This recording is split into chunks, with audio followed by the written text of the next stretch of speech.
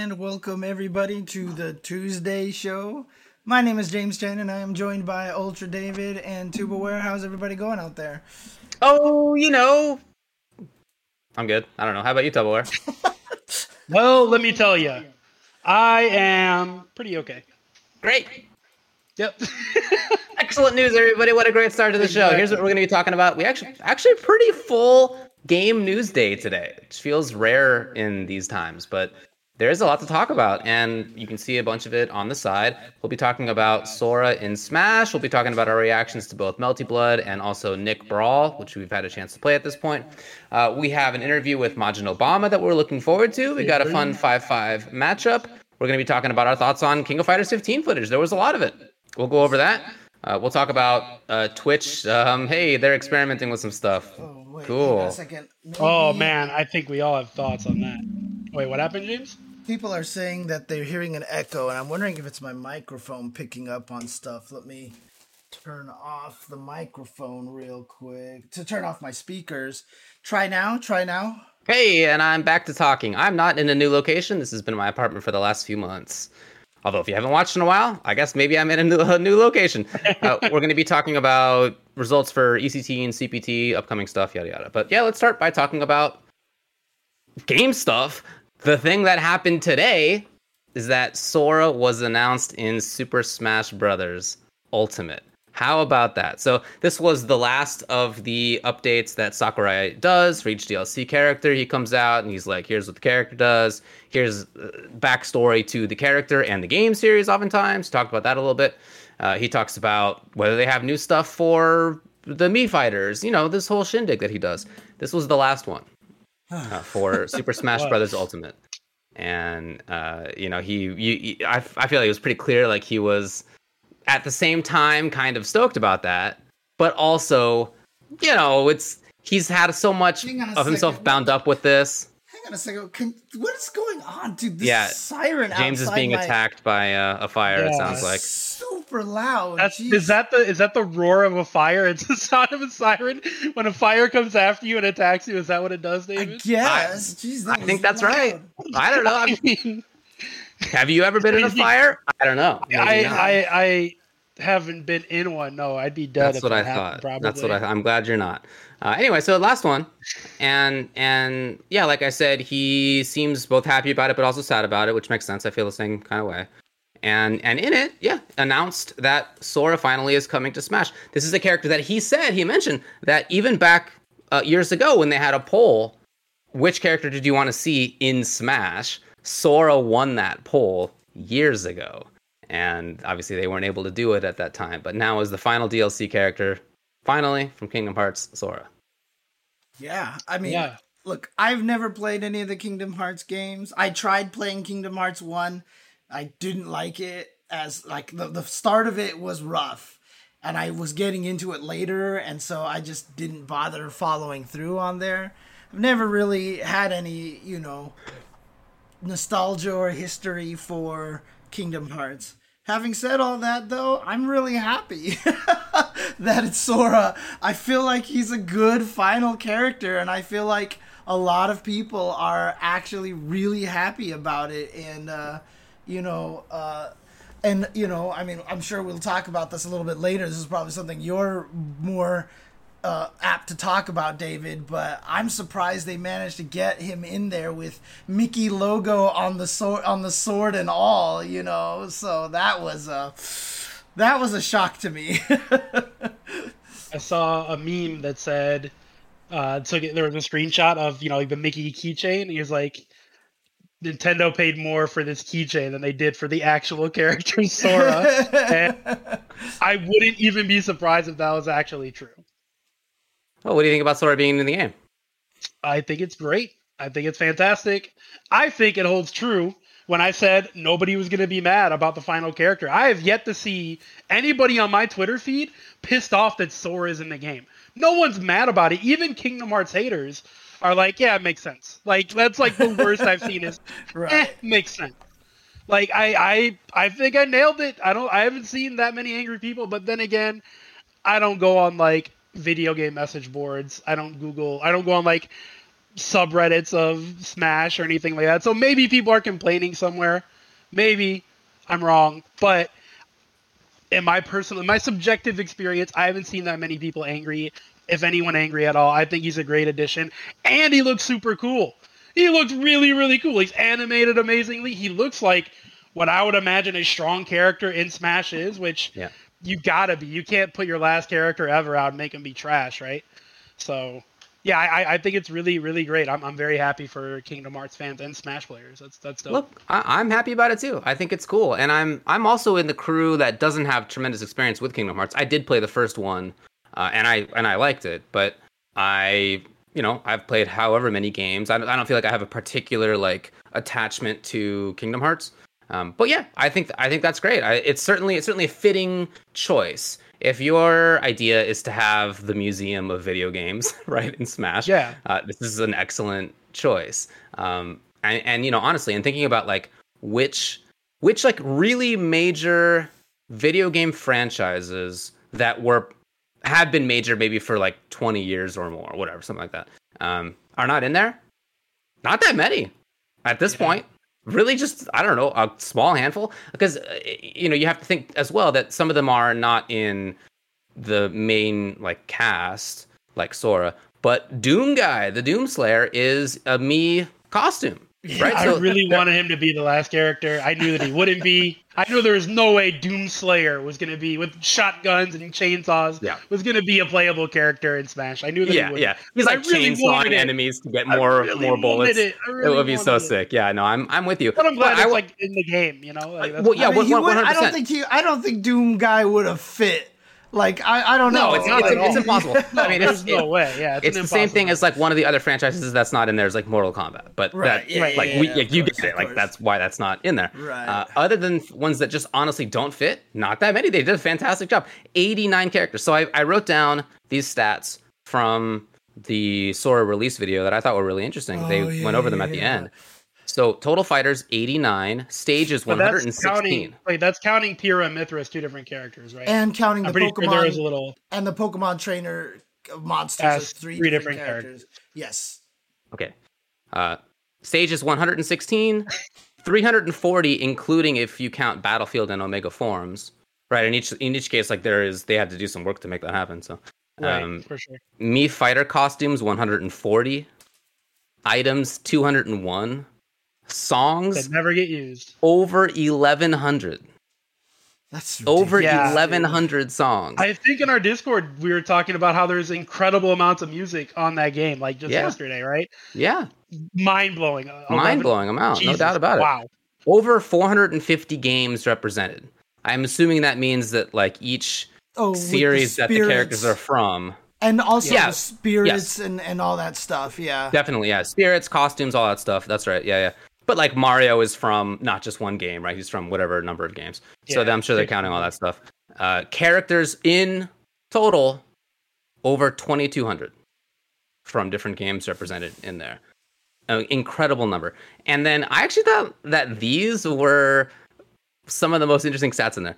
So match totals, offline battles, over 11.7 billion throughout Super Smash Bros. Ultimate's life. 11.7 billion. Online battles, over 7.8 billion.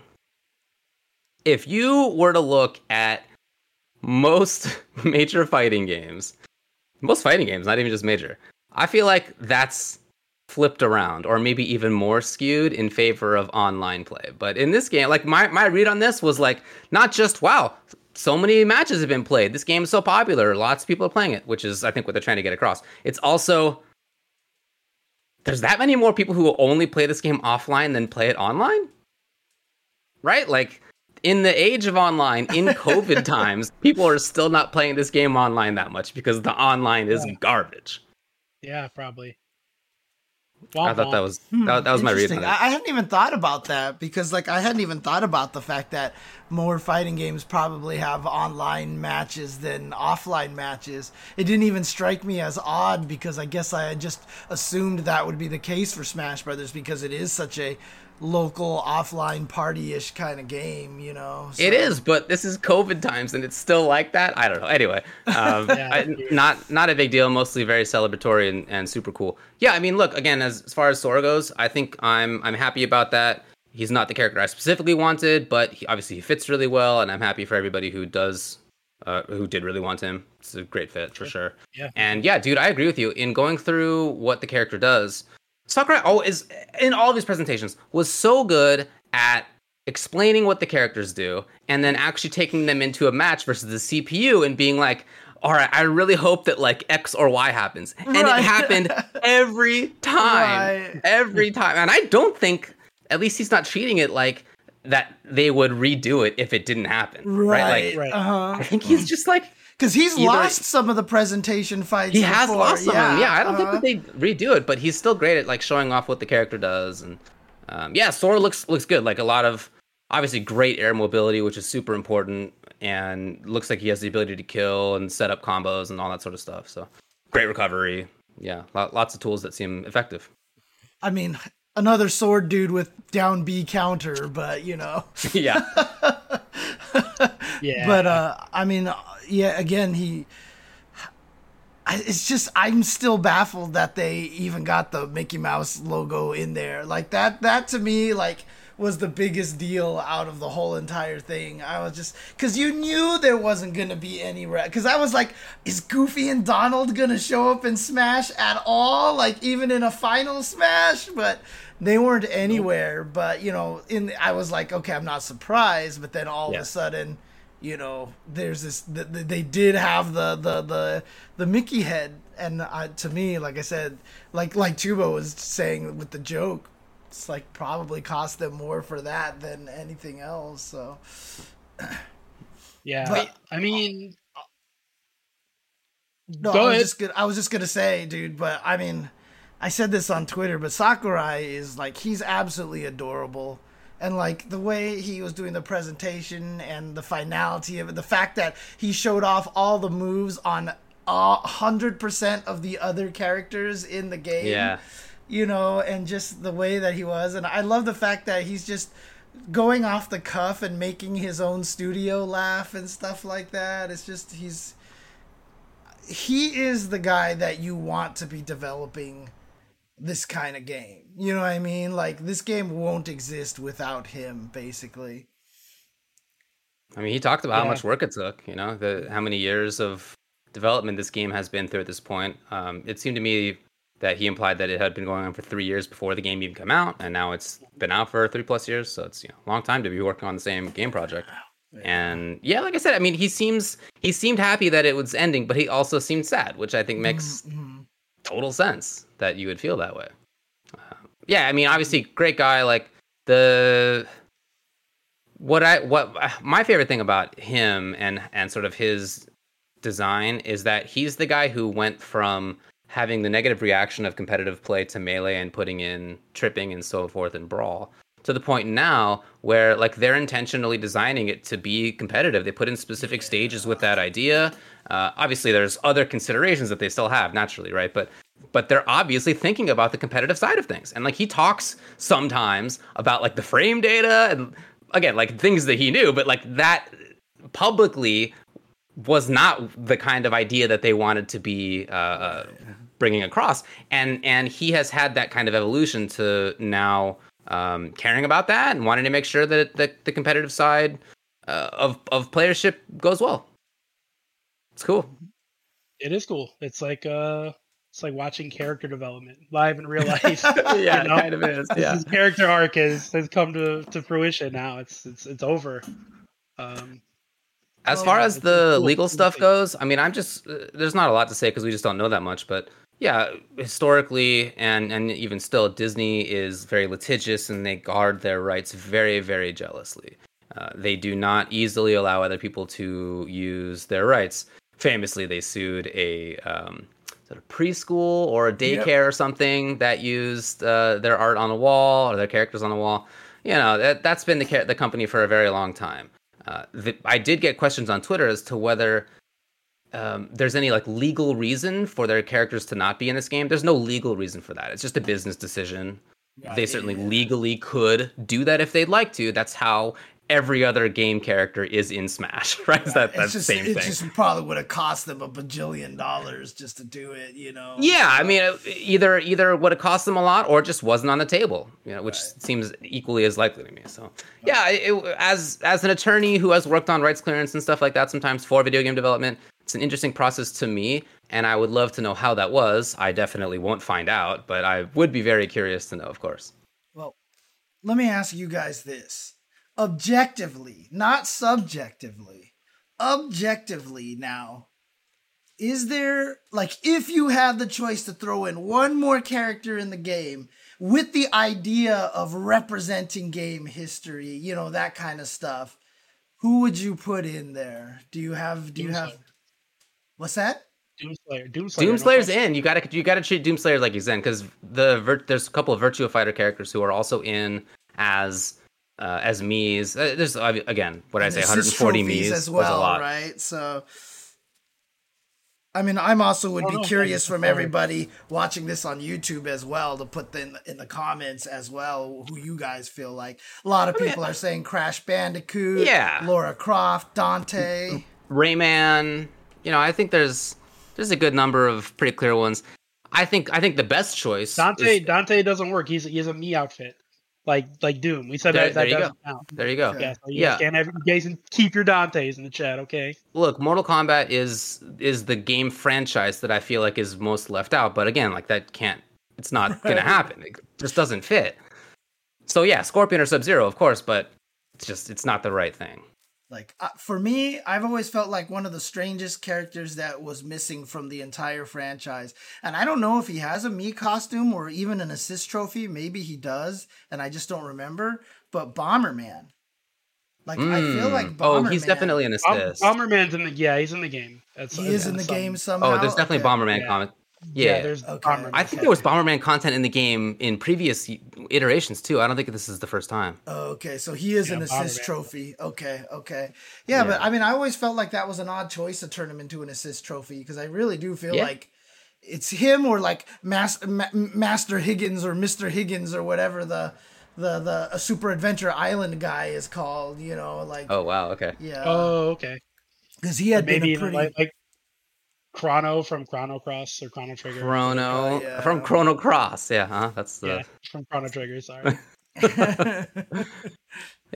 Look, there's several other games that I think could be fine, but as an ending point, I think Sora is a great choice. And in that trailer, treating it like the last one with the handshake and everybody watching in the background. It wasn't all crazy like some weird, goofy comic action-y thing. It was just, here's the character. X-Men versus Street Fighter style handshake, the end, you know, and it was really nice. Oh, Manny from Grim Fandango, what a reference. That would be great. Yeah, Waluigi didn't happen. Like, there's definitely characters that people wanted to see who didn't make it in, but Waluigi. So it is. There's only so much time and money. All right, you want to move on to the next? Sure. Let's move it. Okay, cool. So, Melty Blood Type Lumina is out now. It came out just a couple of days after our last show. And people have been playing it for the last, most of a week at this point. Have you guys had a chance to play? And if so, what are your impressions? I'll make mine quick. Nope, not playing Melty Blood. Don't have time. That's it. I appreciate the honesty, dude. Yeah, man, that's just real life. I don't have enough time. I stream 4 days a week, and I want to play stuff on my own. That's not fighting games all the time. I hear you. As well, live life. I have things to do. I'm an adult, damn it. I haven't had a chance to play against other people, but I went, because I don't know anything about Melty Blood, right? So I went through the entire tutorial, and I went through almost all of the mission modes. I've only missed out on 3 characters with the mission modes, just to see if I could find a character that I liked and such. But I mean, I can feel so many of the similarities between this and Under Night and Birth.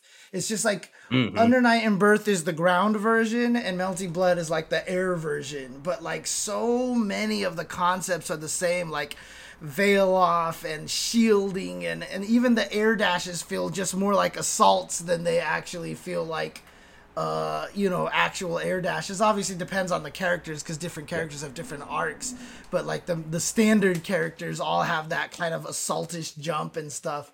And, just trying to find the combos that, using all the different buttons, and you can only use one. And obviously a few subtle changes, like the Uni series had a single OTG in a combo for every character. This one, the OTGs don't really work that way, etc., etc. But, just from messing with it and testing it and playing around with it, like, it feels very fluid.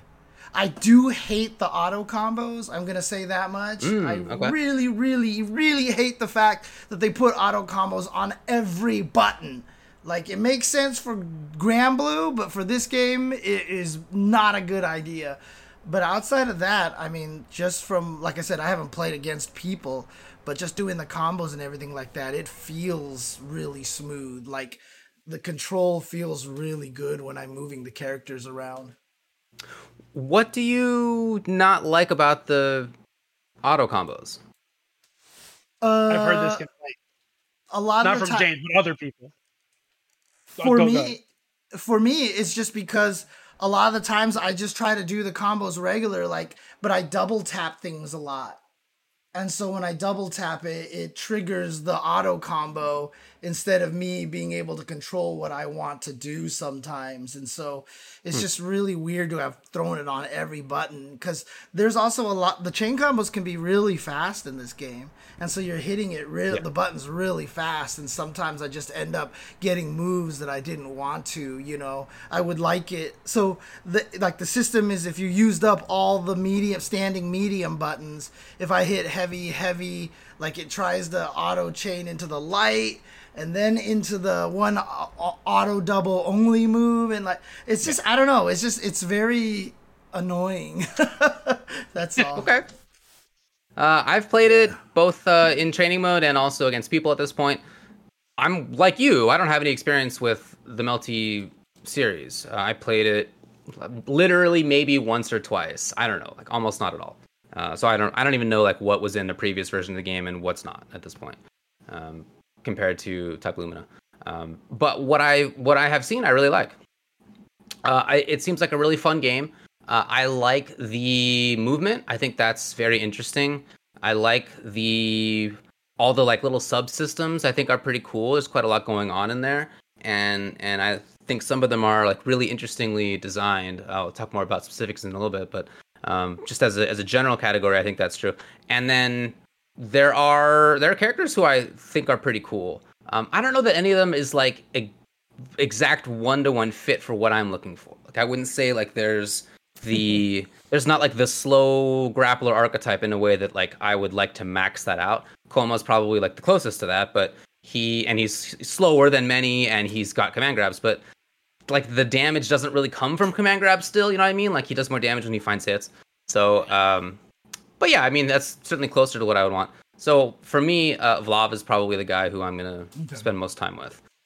Just, zoning out a little bit, finding a combo, knocking him far away again, or trying for Oki, that kind of stuff. And then going back to trying to control the space with bigger buttons and my, taller body and throwing hands or whatever the spiral balls are, throwing ice.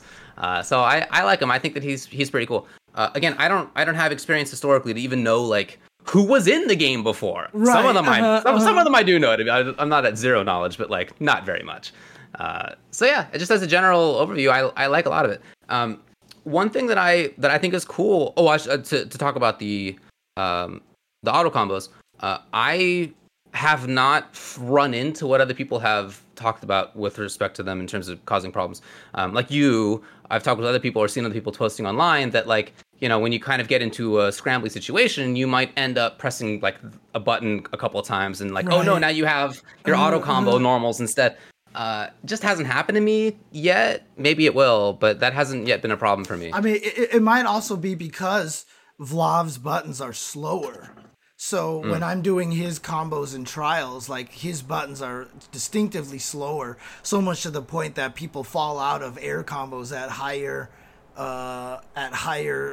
hit stun deterioration, easier than other characters. So he might not be as much of a rapid button pressing kind of character. Yeah, okay. I guess that's probably fair enough. Right. As far as I think another interesting thing to talk about is that one of the reactions that I've seen many people say, although this may be a little bit blown out of proportion, but I have seen nevertheless, is that shielding is too strong, and that defense is too strong.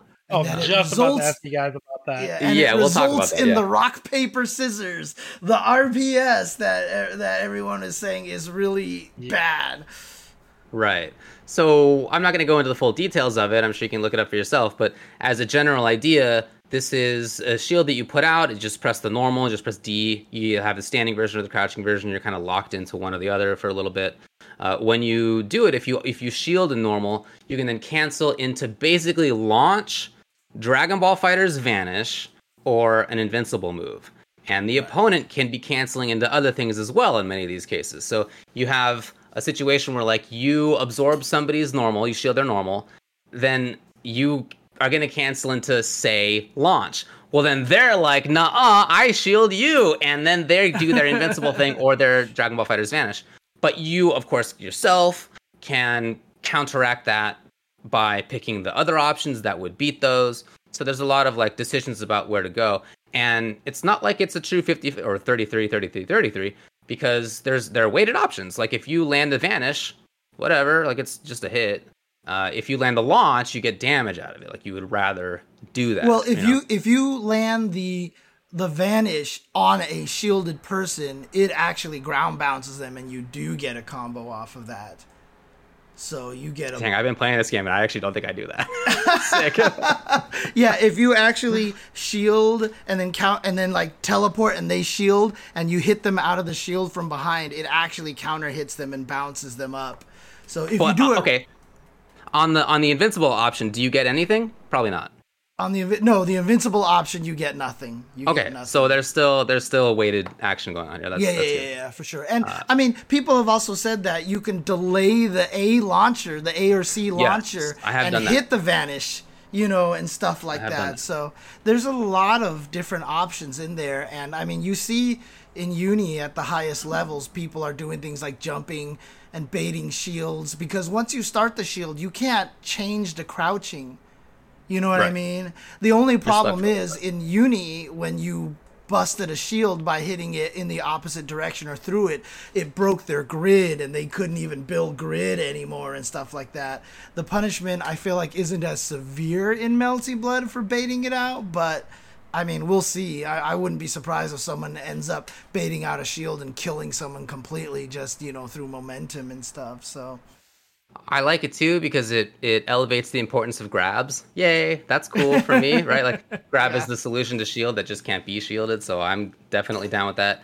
As far as the like larger decision, is defense too good? It's just, I think it's just dependent on what you prefer. It's cool for me. I think it's nice, but I of course also like games where offense is really good. I've been playing a lot of Street Fighter V for years at this point. They don't give you defensive options for the most part, right? I like Strive a lot. There's not a lot going on there for defensive options either. You got to be really precise with the few that you do have. And yet, I also like games where there's a lot of defensive options. MK11, you can do a billion things on defense. I think that's cool. I like that. And this game in Melty, you definitely have options too. Characters have invul or armored options as well as shield. So yeah, I mean, it's just what you may prefer, I think, is really what it comes down to. And I have not seen too much of like any one person who I saw say Street Fighter V has no defense, bad game, and Guilty Gear Strive has no defense, bad game, and also Melty has too much defense, bad game. Like as far as the one that I've seen, there haven't like been the same person. But it kind of feels like that if you are just kind of on Twitter or wherever, because you're hearing in one case offense too good, in another case defense too good, and you kind of like want to conflate these two. But there's probably people who feel those kind of opposing ways, but I just haven't seen that much of it. Dude, I mean, at this point in time, you just have to realize that whatever the game is stronger at, everyone will complain about it, right? I mean, it's funny because like even the RPS argument makes absolutely no sense to me, because what is one of the most lauded and prided features of Virtua Fighter. It's the RPS in that game. Literally attacks cannot be thrown. So throws beat block, block beats attack, attack beats throws. Like that game, I've always been heard, like, it's great because every situation is an RPS. It's about reading the opponent and da-da-da-da. Right. And that's where Street Fighter V is why a lot of the top players of Street Fighter V really love Street Fighter V now, because that RPS is kind of very Virtua Fighter-like in there.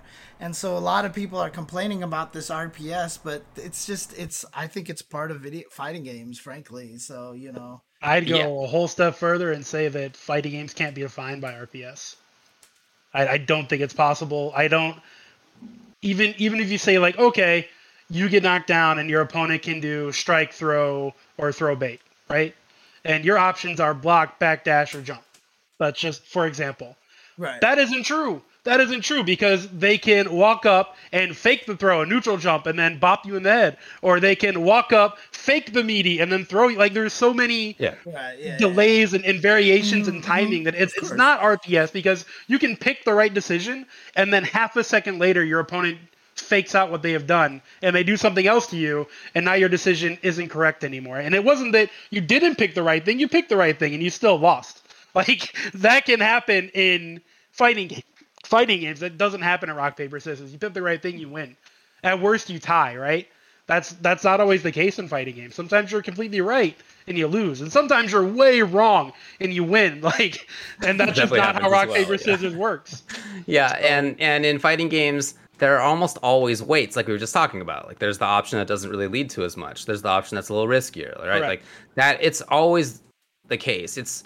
I can think of a couple examples maybe, but it's super, super rare that even as character options that a mix-up will be weighted equally one way or the other. Right, it's almost never the case that, like, the low and the overhead both deal as much damage, or that the throw deals as much damage.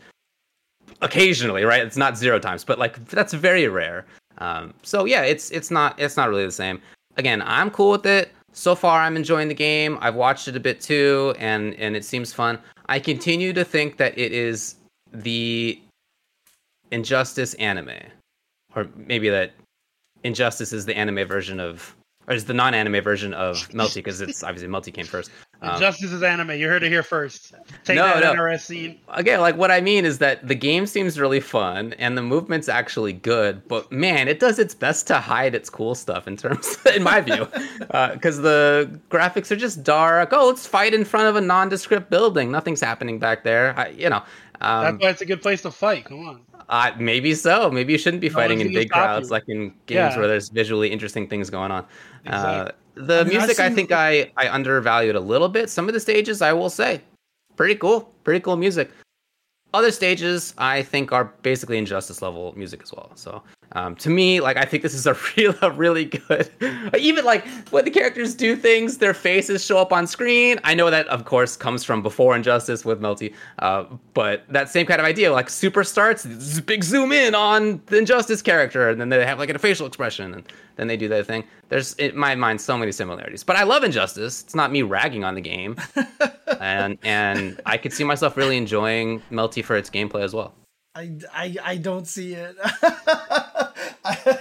I guess I don't see it, because, I mean, yeah, it's like every character has, like, their blue outfit, and then you can, you go to your character specific colors to change that up. But again, same thing in Injustice, where all the outfits are like default, like dark color, and then you can be like, I want a yellow guy. I don't think you can compare the music, and I don't know if you can compare the graphics either.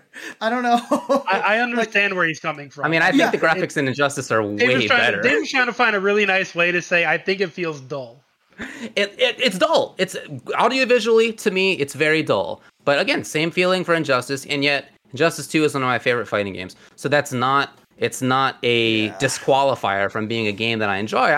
I'll plan to keep playing Melty. I don't know that I'm going to play it forever. I might. It might be a situation where, like, Under Night comes out, and I all of a sudden I didn't expect to, but I love Under Night, and I play Unio for an entire year or whatever it was. Could be. I'm going to absolutely leave that possibility open because I like it so far. Yeah, all right. I still don't see it. But all right. Moving on. I can't. All right, here's another game that came out. It's Nickelodeon All-Star Brawl. We've talked a lot about this game in terms of the characters that are being announced for it. We talked about breakdown videos for it. It's now out. It just came out officially today. That's right. We didn't even get a chance to talk about all the netcode issues for Melty Blood, right? A lot of people are having trouble on the PC version and stuff like that. Yeah, there are some That's issues true. there. Yeah. Probably should have done that. Anyway, yeah, acknowledged. It's true. Yep. Okay. They had a patch, and personally, I haven't had problems since then, but I understand. They had a patch already? There was a Melty patch, yeah. Oh, dang. I didn't on even PC, know. I don't know about it on other systems. Okay. Working fine on console. On PS4, it's zooming. Is that your experience? No, that's true. That's the issue. Okay. PC's problem. Okay. All right. Anyway, yes. Let's talk about Nick. The game's out. Have you had a chance to play it? And if so, what are your impressions? You literally know that I had a chance to play because you played it with me all last night. Yeah, come on. Just come on. Yeah, man. I've had a chance to play it. Help the guy out. I played it for like 3 hours last night with my good buddy David and my good buddy Adam, live on Twitch.tv 2 Actually, big ups to the devs. They gave us early access codes. Yeah. So we got to play last night. I think the game is fun. I had a lot of fun playing with you guys. The netcode is pretty good, minus some problems we can talk about in a bit. Yeah. I do have plenty of issues with the game as well, but at like the very base of it, it was fun. It was definitely a fun time last night. I agree with that. Yeah, we definitely did have a fun time. And part of playing a fighting game with your friends is like it's fun to talk with your friends on Discord while playing a game. It's like that was fun in any game that I've played with any of my friends doing that. I'm having a good time, even if I think the game sucks. Fall Guys. Okay, maybe not. What I enjoyed about but actually same thing. I think that game is trash garbage. But did I enjoy having my friends on the mic and like talking about how much we think the game is bad? Yeah, pretty fun actually. That side of the game, I enjoyed. I will never. Boy, what a bad video game! Wow. Geez. That game was not only a bad game, but it was also a smash hit. You're forgetting about that part. Oh, super popular pile of garbage. Nick, I enjoyed playing, but I don't think it's a hot pile of garbage. Yay, improvement.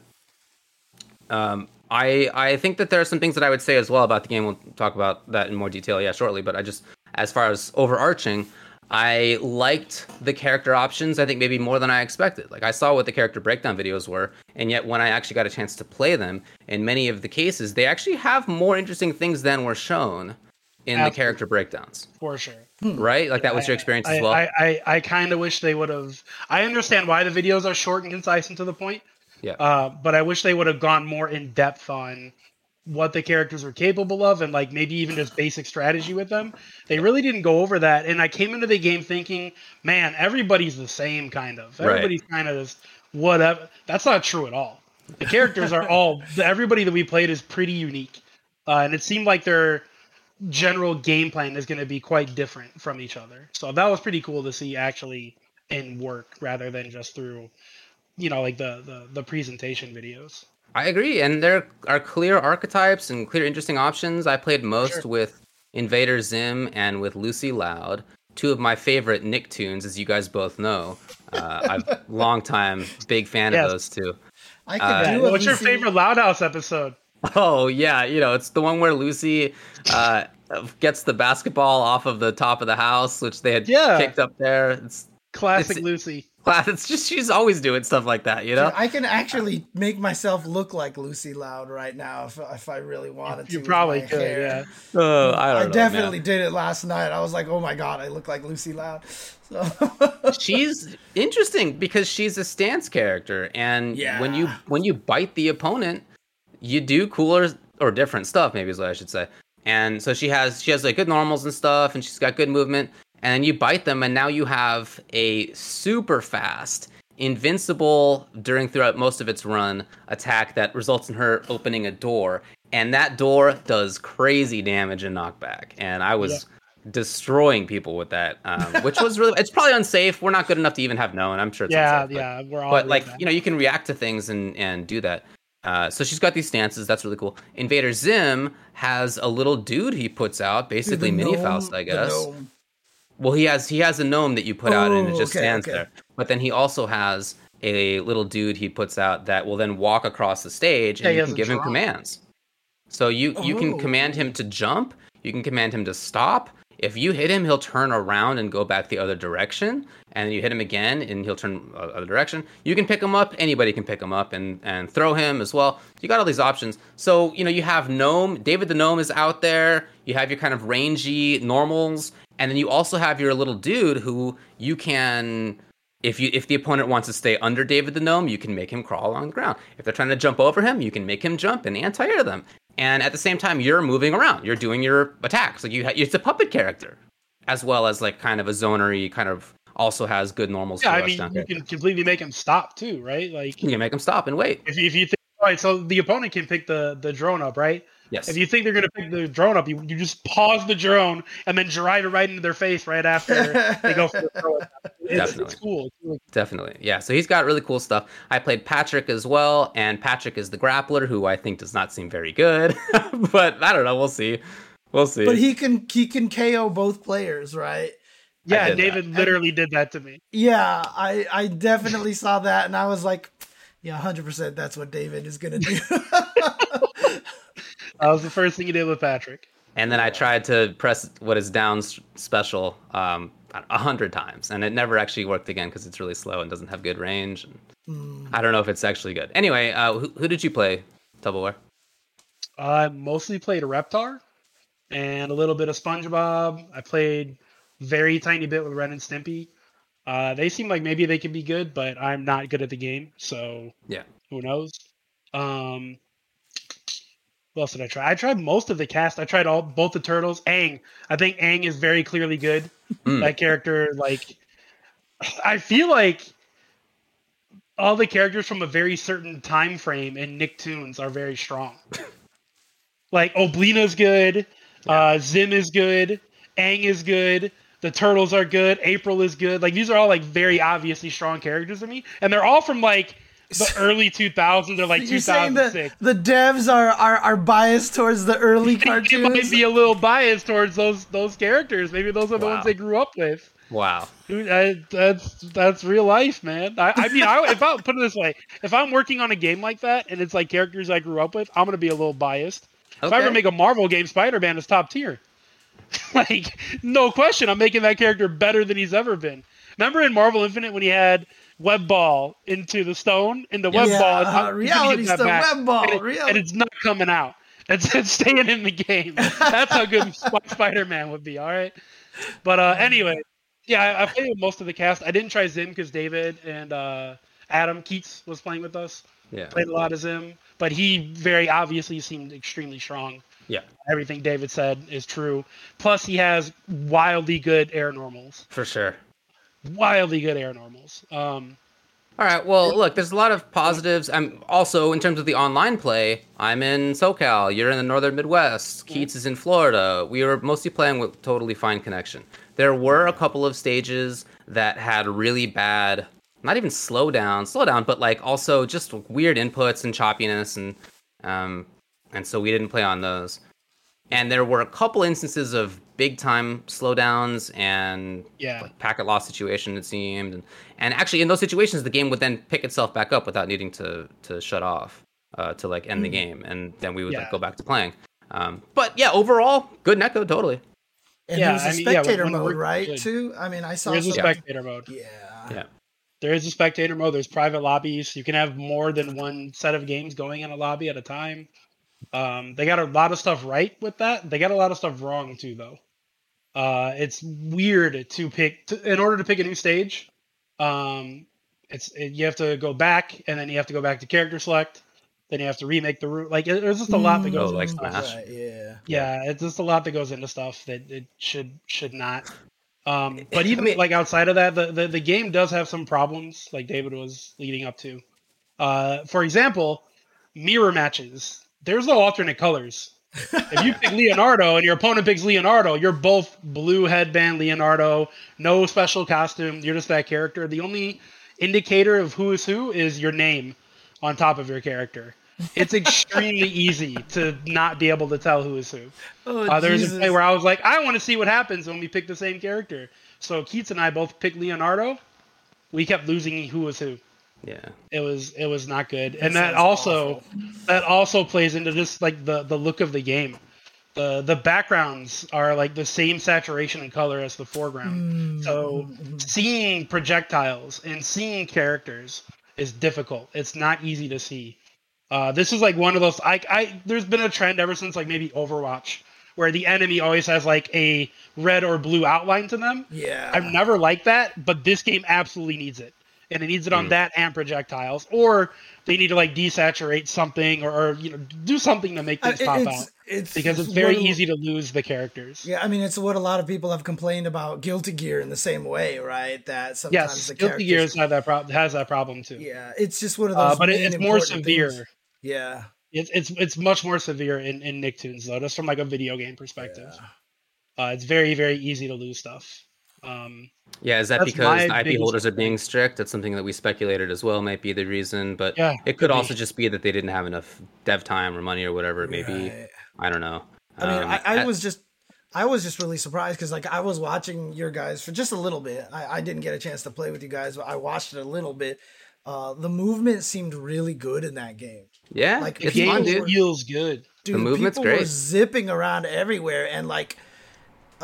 You guys were saying before the stream started that some people feel like this game is almost kind of like the broken version of Smash, where everybody is kind of busted. Dude, it's looking like it. I mean, it's just I don't know about everybody, but some characters are looking real.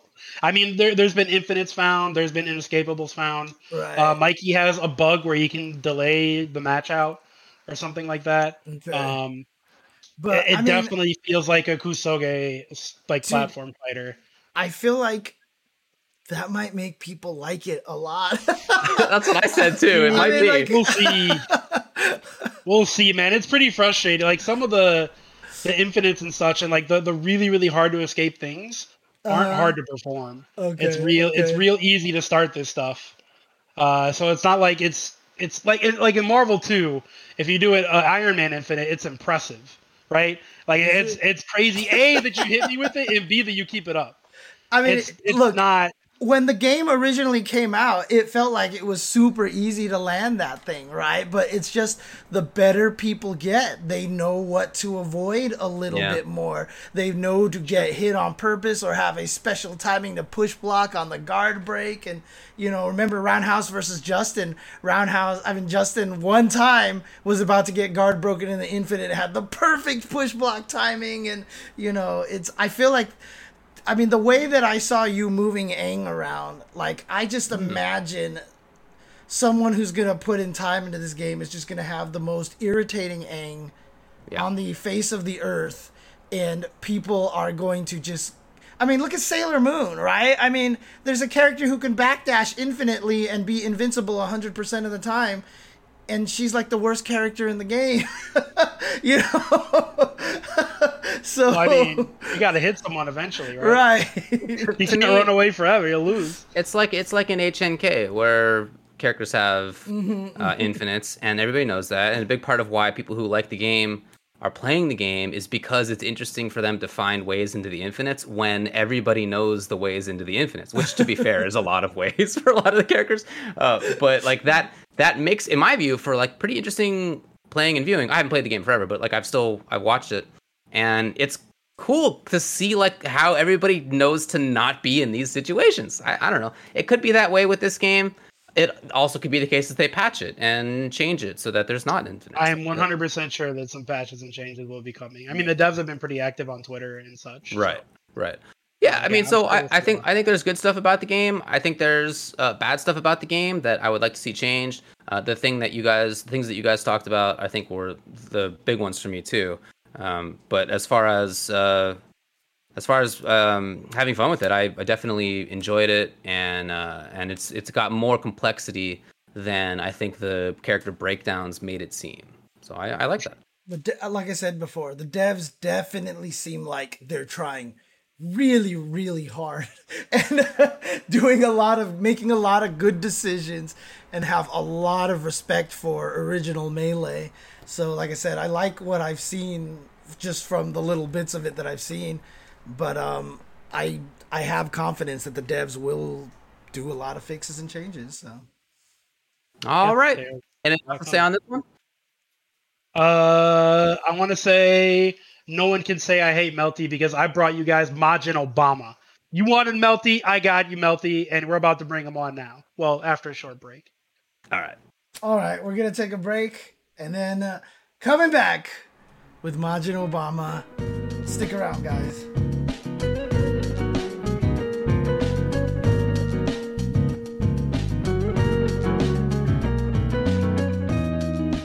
All right, everybody, welcome back to the Tuesday show. I'm James, and I am joined by David and Tubo, and we are going to be joined by yet another fellow, Mr. Majin Obama. Let's bring him on here and say hello. There we go. Dude, y'all have really upped the production value since the last time I was on the show. Very, very nice. Very nice. Thanks, man. Thank you. We definitely trying to set it up. James put a lot of it together. Oh, James! Yeah, I'm screwing it up right now. As soon as the compliment comes. Dude, who made that transition screen? Who made that? James did that. I hired somebody to make that transition screen for us. So very nice. Never mind. James hired someone to do that. Yeah, that's so good. Honestly, he won't take a lot of credit for it, but Rick the Hado just kind of came in and was like, here's a treatment I think that might look good, and I just replicated the whole entire thing. That's true too. There we go. That is a very Rick the Hado thing to do, I think. Absolutely. Thanks for coming on, man. I can Much obliged. definitely imagine that conversation. We're going to be talking about all the stuff that you can see on the bottom part of the screen right there. So look, get hyped to talk about that stuff. SEC cheating, man. Get hyped to talk about that stuff. AKA winning. AKA winning. Talk about that stuff. SEC cheating. Here's what we're going to start with, though, is we always start with talking about people's backgrounds. So if you could, please talk with us about how you got into fighting games in the first place, and then how you got into the competitive side of them and started taking them more seriously. Okay, so the first question, how I got into fighting games at all, there's like, I have the weirdest, there's like chapters of my life where I feel, this sounds stupid as hell, but I feel like it was like fate or something, like slowly telling me, hey, you should ruin yourself by playing these games and being bad at them for the rest of your life. You know, that kind of shit. So there's like multiple stages of my life where it's like the wheels of fate were turning and they just guided me towards these games. And for whatever reason, maybe I got into it at that time and then dipped out or whatever, came back later, and another chapter happened. I've chronicled a lot of them in various like stories on YouTube. There's like too many, but I mean, a quick rundown. Dude, me and my cousins used to just go at it in whatever era. Dude, like I remember being like 6-7 years old at my grandma's house. They're playing Street Fighter 2. I'm like, what the hell? What the hell's even going on here? Quick summary: the true origin story is my cousin's maybe like 5 or 6 years older than me, right? So we used to just go at it in whatever game. Yeah. Throughout over the years. So he lived in Texas and I lived in Louisiana. But anytime he had kind of a rough childhood too. So whenever we would meet up, I guess it would be like it wouldn't be too often, but whenever we did, we would just go at it in whatever game we were feeling at the time. Whether it was Madden 2001, Madden 2099, NHL for that NHL hockey game for Sega Genesis, Street Fighter 2 was the one. And I remember he did me dirty in a way that I have never been. I haven't seen anyone or heard anyone do something this evil in real life. It's like some shit out of a manga or an anime. I remember my two younger cousins who were girls we were all at my grandma's house, and he had Street Fighter 2 for Genesis. And I guess I must have been just getting lucky and beating his ass. I had to have been 5 years old. He had to have been 9. You know, to me, it's like he can drive, he can drink alcohol, but like when you're that age, right? Yeah. I'm like, dude, he's a big kid. You know, I can't tell him shit. And I'm just clapping his cheeks in this. You know, I'm loving it. He called my two younger cousins in the room, taught them how to do special moves, and he would not tell me. I asked, I was like, how do I throw the fireballs or whatever? He's like, not telling you. he told my little cousins, and then they came in the room and they were beating my ass. And there was just like, that's the earliest memory I have of playing a fighting game. There's a few more chapters to this shit, but it's way too much for this show. Dude, I think. it's always family and like relatives and siblings and stuff like that get so many people into this, man. You just want to beat them. I mean, like, that's like the Kayane story, it's the Sonic Fox story, right? So you know what's funny is, so I guess because it's COVID time, you know, like I haven't been able to go home for a year and 10 months, I guess, right? I actually called him maybe like a month or two ago. So I made a video about this. I'm getting it animated to put on my YouTube. Oh, nice. But I called him maybe like 2 months ago, and we were just talking shit. I just hadn't talked to him in a year and a half or whatever, right? And I guess he saw one of my videos recently, and I told him that I was making one about that time that he did me dirty like that. And he was like, bro, I don't even remember that, but if I did that to you, you had to been beating my ass real bad. I had to been real desperate. It's like he kind of remembered, but not really. But to me, that was a defining moment. You know how how that works. Yeah. You know? For him, it was Tuesday. Right? Yeah. Forming for you. But he was just dying laughing. I told him that tickled him so hard. But I guess speaking competitively, for me when I started university at Xavier University of Louisiana in New Orleans, I was in the dormitory. What year is this? This is like 06. Oh, how old are you? 06, yeah. So you're my age then. Oh, I'm 30. I'm 33. Dude, okay. you're my age. The way you said we're youngins. We're youngins. You made it sound like it was so long ago. God, it was like way back in 06. Forever ago, bro. It was actually. Bro, that was 15. Yeah. That was 15 years ago.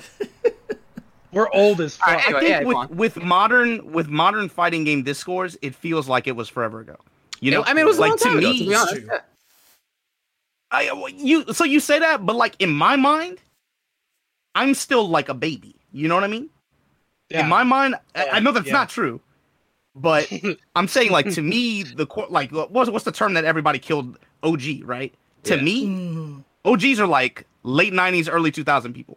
Yeah, I'm the quote unquote new gen. You know what I mean? For me, like as somebody who came in the early 2000s, I always feel like I'm the third generation, fourth generation, even something like that. So yeah. So you get it.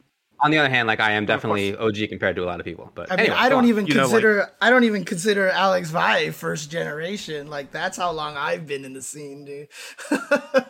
Well, Niners stand up, baby. Well, yeah. I mean, like time is relative, right? So like that makes sense. You know, the way you think about yourself, I'm like, dude, like.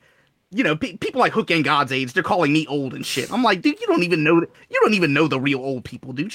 Yeah. You know, I'm tell Hook and God to come talk to me if he wants to know about the old people, okay? I'm right here. You know, like they throw around the word boomer real loosely these days. I'm like, bro, y'all don't even know who the real old people are anyway. But anyway, I remembered even through high school, I was always messing around with a few games like Marvel vs. Capcom 2, Street Fighter Alpha 3. In particular, I've told this story too. James Chen, you got my ass beat bad one time, man. I'm not gonna lie to you, dude. Those little documents you put on Game FAQs, I printed out a couple. I meant to just highlight a certain part and print out that one page, but I ended up printing up the whole 200 pages. And because you refused to write number notation, you had to make the little joystick with the ASCII art and shit like that. That shit took up like 300 pages, dude. That was a whole new ink cartridge. My dad came home one time. He said, "What the hell is this, dude? I just bought a new pack of paper and new ink, and you wasted it in one button press. What the hell is this?" So thank you for that, James Chen. Yeah, no problem. Someone actually walked up to me one time and was like, "Look, I printed out your whole X-Men Street Fighter FAQ, and I have it in this binder." And I looked at him and I was like, "You killed a tree, dude." I was like, "Why would you do this?" Write down a few notes. You were definitely acing the creative writing in some of those too. Oh yeah, like some of the descriptions. I still remember that very well. I mean, but, everybody knows the Sabretooth, Ryan. Yeah. But I guess I was in that dormitory when I first started in the like common area, I guess, in the bottom. You know, it's kind of like a tight knit dorm, not really that big or anything like that. They had the PlayStation 2 and a Dreamcast. They had Marvel, Third Strike, Guilty Gear XX, Soul Calibur 3, a couple other games. And I just remember, dude, we used to just go to class and then it would just be war every night, pretty much. And if you could stay on, you could stay on. And then eventually I was like, damn, I'm beating most of these dudes' asses. They're pretty dumb. Shit, let me see what else is out there. Or let me see what I can learn to cheese them even harder than I already am. And then eventually I started going on SRK. Took me a year and a half. It was really weird. It took me like a year and a half to find the Louisiana thread. That's one of the biggest threads on old SRK forums, by the way. Is legit like one of the biggest on the website, one of the oldest. But it was in a weird region for that. So I never saw it until like a year later almost. But anyway, I used to just go on there and just try to learn random things, like, am I trying to do like ROM or am I trying to learn like this Iron Man? Damn, I saw this Iron Man Infinite, whatever. Damn, that the Chun Parry, that got me into it or whatever. I'm part of that generation, right. Very much so. You see the Chun Parry? Damn, I want to do the Chun Parry. Let me see how to do this, right? So you go into the forums, you hang out on GD, mostly fighting game discussion, right? Just read a bunch of that stuff. Then eventually I was like, oh shit, there's actually an arcade not too far from here. Go to the arcade, and I eventually meet up with some of the real people, right? So you start going there. I start playing Marvel vs. Capcom 2 a little bit more. Not seriously, but playing whatever I was playing as well as I could. Like Mega Man, Silver Samurai, Venom, or some shit like that. Eventually I meet up with people who were actually pretty good at the game, right? Like people like Chris Creasy, aka Magneto X. And they pretty much put me on, dude. I started playing Third Strike. The first tournament I went to, he probably doesn't even know this or remember this, but it was Vegeta X. He was a old Marvel 2 player from New Orleans, right? Famous for like the Rogue, Tron stuff. He ran a tournament out of a LAN center, and that was the first event I went to. I didn't even enter. I just came there just to watch him and play casuals. And that was like, yeah, I'm in this. I'm about this. So from there, I was like, all right, gotta pick a game. I was mostly dabbling around with, most of the Capcom titles, like ST, Third Strike, Marvel, I want to say is what I gravitated towards too at the time. But eventually what I started to do was every few months, I would just get bit by a bug for one particular game and just kind of go in on it, Like, damn, I'm really feeling Third Strike right now, So it'd be like 6 to 8 months of just playing with the Third Strike folks. Maybe a few months, there's a guy at school who I played Marvel with. Fuck it. I think I'm going to try to learn a new team in Marvel. I want to be able to, clap him up. And it's just kind of just wash, rinse, repeat. Just going to local events like that. And then, yeah, I mean, that's pretty much my origin story. I went to Fun Arcade one night, and I picked Mega Man, Silver Samurai, Venom. I got matched up against Chris Creasy. There's like 30 people behind us. There's a bunch of quarters on the monitor. And he's playing MSS, and I give him the fucking business with Mega Man, Silver Samurai. Oh, yeah? Oh, yeah? But that's basically it. Like I was kind of hooked from then and there. You see the media and stuff like that. Like I said, I'm Chun-Li Parry generation. I think about it in terms of that. I think now we kind of think about it in terms of games. Like what we say, like Niners for Street Fighter 4 folks. We say like there's DBFZ Gen now. I think there's like the Strivers, the Street Fighter 5 Gen. You have all these like games that I think produce really strong groups of new entrants into the genre and our community, whatever you want to call it, right? The competitive space. For me, I think I'm a part of that, like that video gen. The Daigo Parry, moment. That was a big fan, dude. I knew a lot of people in that same boat for sure. Yeah, a lot of people got. Yeah, I don't think it's rare. I don't think it's rare, right? It's among that age for sure. So what would you say were the games that you spent the most time with in competitive play? I don't mean just then. I mean, like, if you think about your like fighting game play in general. I mean, clearly Melty Blood, right? Competitively speaking, no, not so much. I'd say, dude, that's a hard question to answer, man. Man, I don't even know. Well, give me a small list. You don't need to narrow it down to one. I mean, do you feel like you have a main game, like, or a main series that you played, kind of thing? No, that's the thing, man. I think since Jump, I've always been kind of multiplayer. That's cool. That's cool. What we say, like multi-game player, if that makes sense. Mm-hmm. I caught on. Maybe initially there was a point where I kind of had stronger bias towards Capcom titles, but I quickly got around to the idea of, man, it's not just about this one collection of games. It's this whole genre. They all have it's like a spice rack, you know? They all have something interesting and cool that you can enjoy about each and every one of them. Yeah. And I kind of very quickly came around to that idea and the beauty of it. Nice. You know? Where even this, like, corny-ass looking game from, like, 1990, you know, this, who the hell is Sunsoft anyway? Oh, holy shit, this is Waku Waku 7. And it looks incredible, sounds incredible, and it's actually pretty damn fun. You know, just like, that kind of experience, I don't know, I got onto very early on, especially, you know, when you get into things like Evo and when you get into watching, you know, SBOs and stuff like that, you just like, you know what? Like, dude, damn, watching this game at high level, this shit was hype. I kind of want to mess around with it now. You sit down with it, boot it up. It was just random to me, like random games, Fate Unlimited Code, Melty Blood, you know, you name it. It just, I don't know. That's a hard question for me, man. But I think probably based on time, Xrd, Street Fighter 4 are probably up there. Okay, probably. But I mean, you don't need to narrow it down too much. I was just curious about the list overall. I mean, honestly, I think that's an awesome thing, though, because I mean, like, more people need to be that open when it comes to fighting games. You know, being able to try all the different games and stuff like that. So it really changes your perspective on the genre when you actually start to find the enjoyment out of all the different games like that. So I think that's really cool. So, you know this by now. It's about falling in love with the process too, right? So you go through the process of learning a game and the stress from that, the struggle from that, or whatever. But you find like fun in that, or like in the challenge that is associated with it. Right. Coming around to that idea and then just kind of like just not necessarily copy pasting that approach, but just like being able to enjoy that with whatever. You know, that's something that I think I caught on to very early, and I'm not sure if a lot of people are able to do that now. It doesn't seem that way, I guess, based on dialogue. Yeah. But that was just kind of the way that I came up, and I guess the community also kind of reared me on that too. I mean, in the era that you were talking about getting involved, the US FGC was very Capcom heavy. I was that way at the time as well. I mean, I certainly knew people who were playing other games, but that was the bulk of it.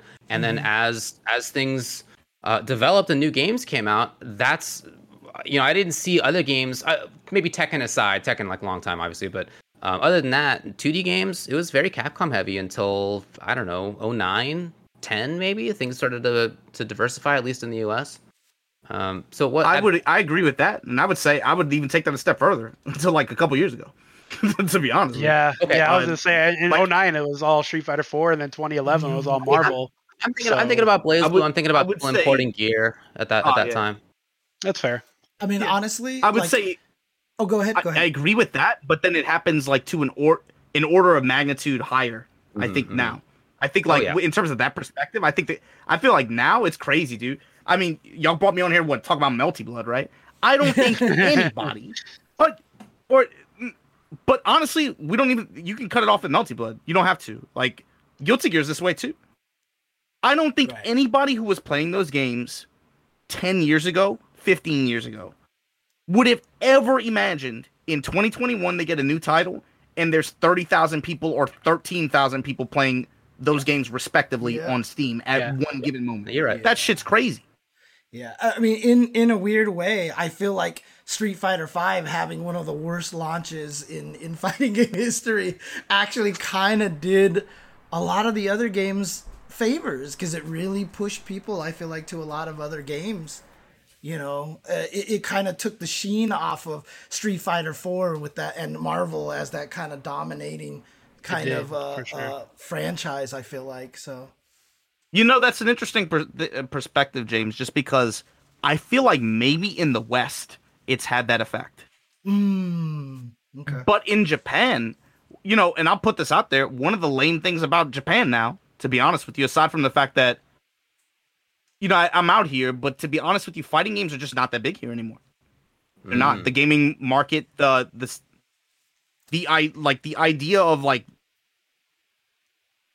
Japanese players gravitating towards fighting games, I think it's just a very different like landscape right now here.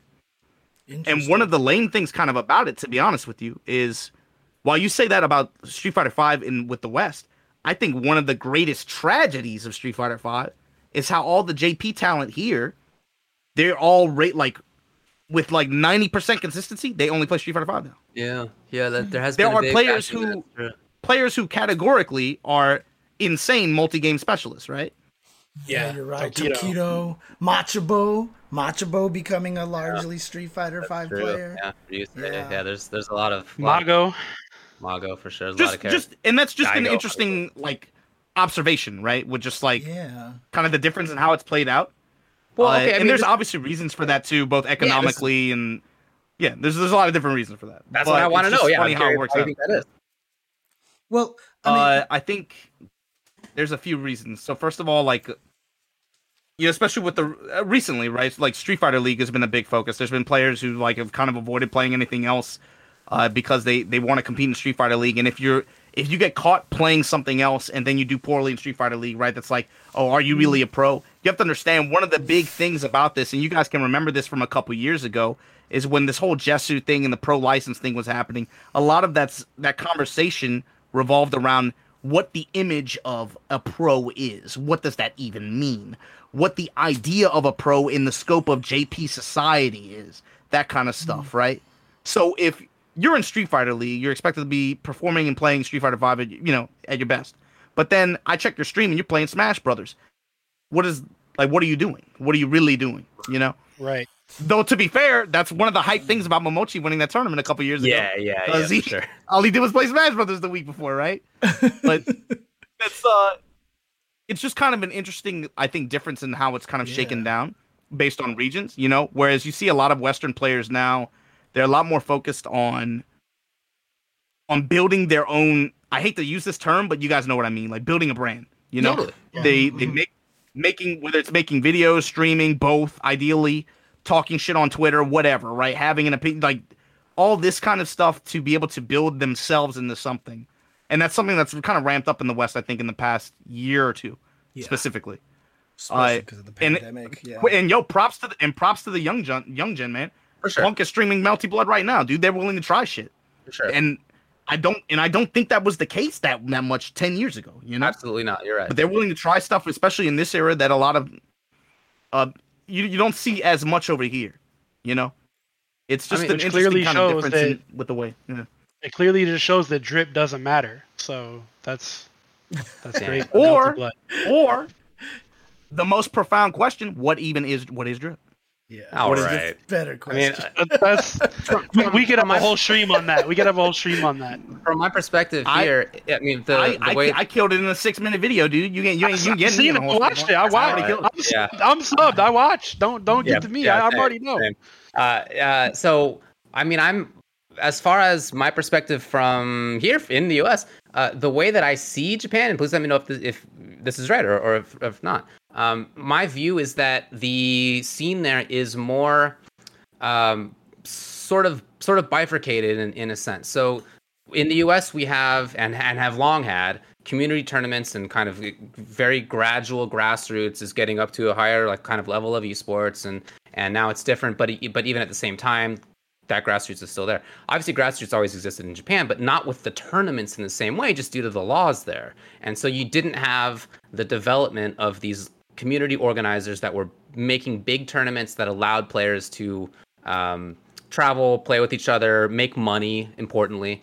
And instead, what has kind of happened instead is that you have very money-heavy top-down kind of organizations instead, Jesu and Street Fighter League, for example, that are there instead. So this kind of hollow middle is my view of it, of arcade grassroots, nothing, big esports. And what's the middle? I don't know. Whereas in other parts of the world, it feels to me like we do kind of have the middle as well. Yeah, a little bit better balance. So in talking about the players who left other games to play Street Fighter League, etc., I feel like that's why there's no middle. It's hollowed out for them. Do you feel like this is accurate? Yeah, I think that's part of the equation.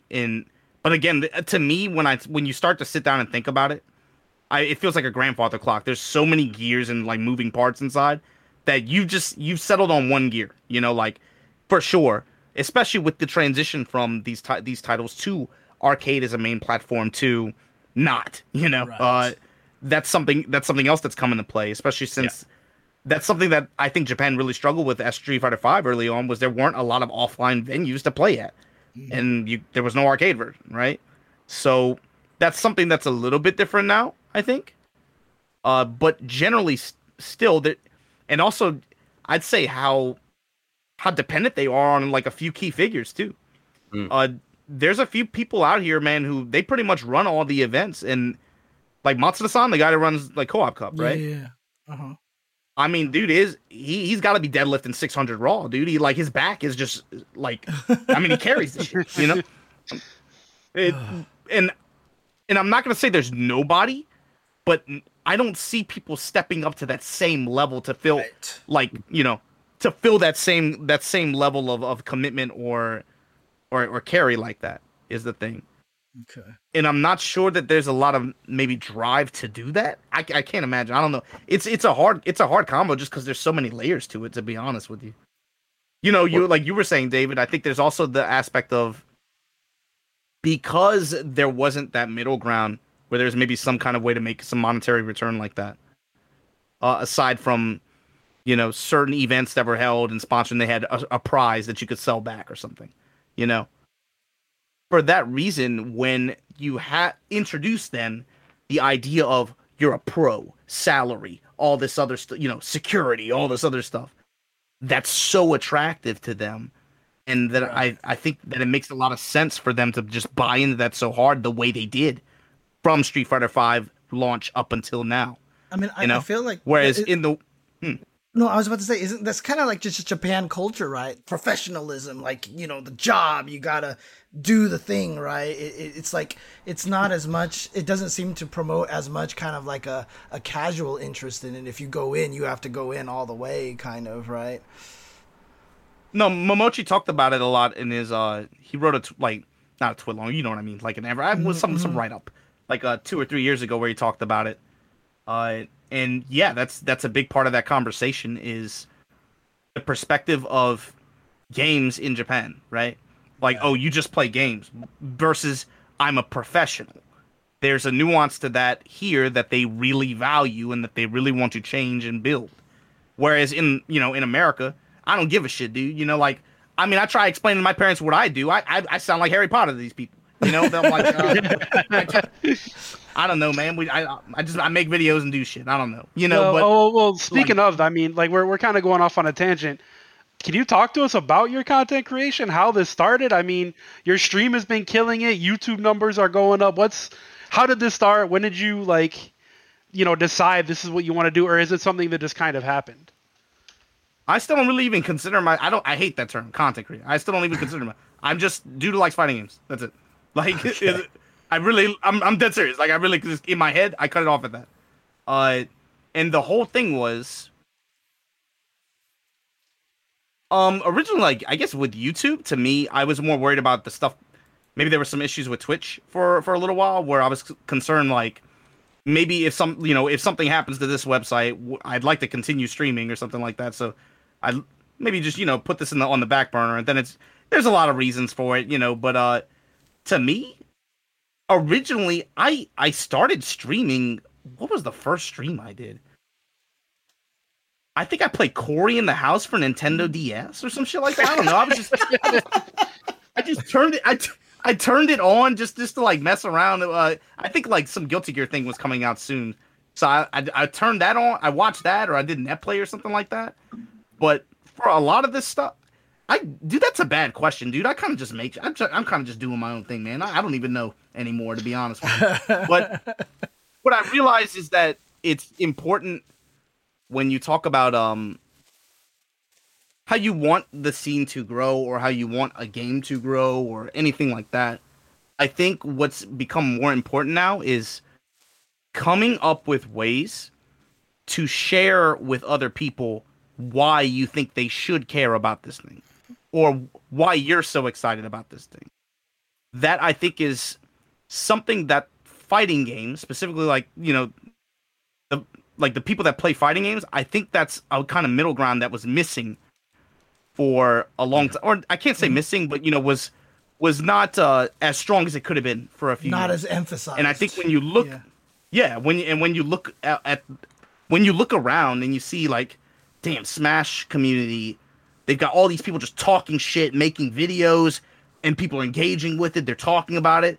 You get to see how much that contributes to macro level growth.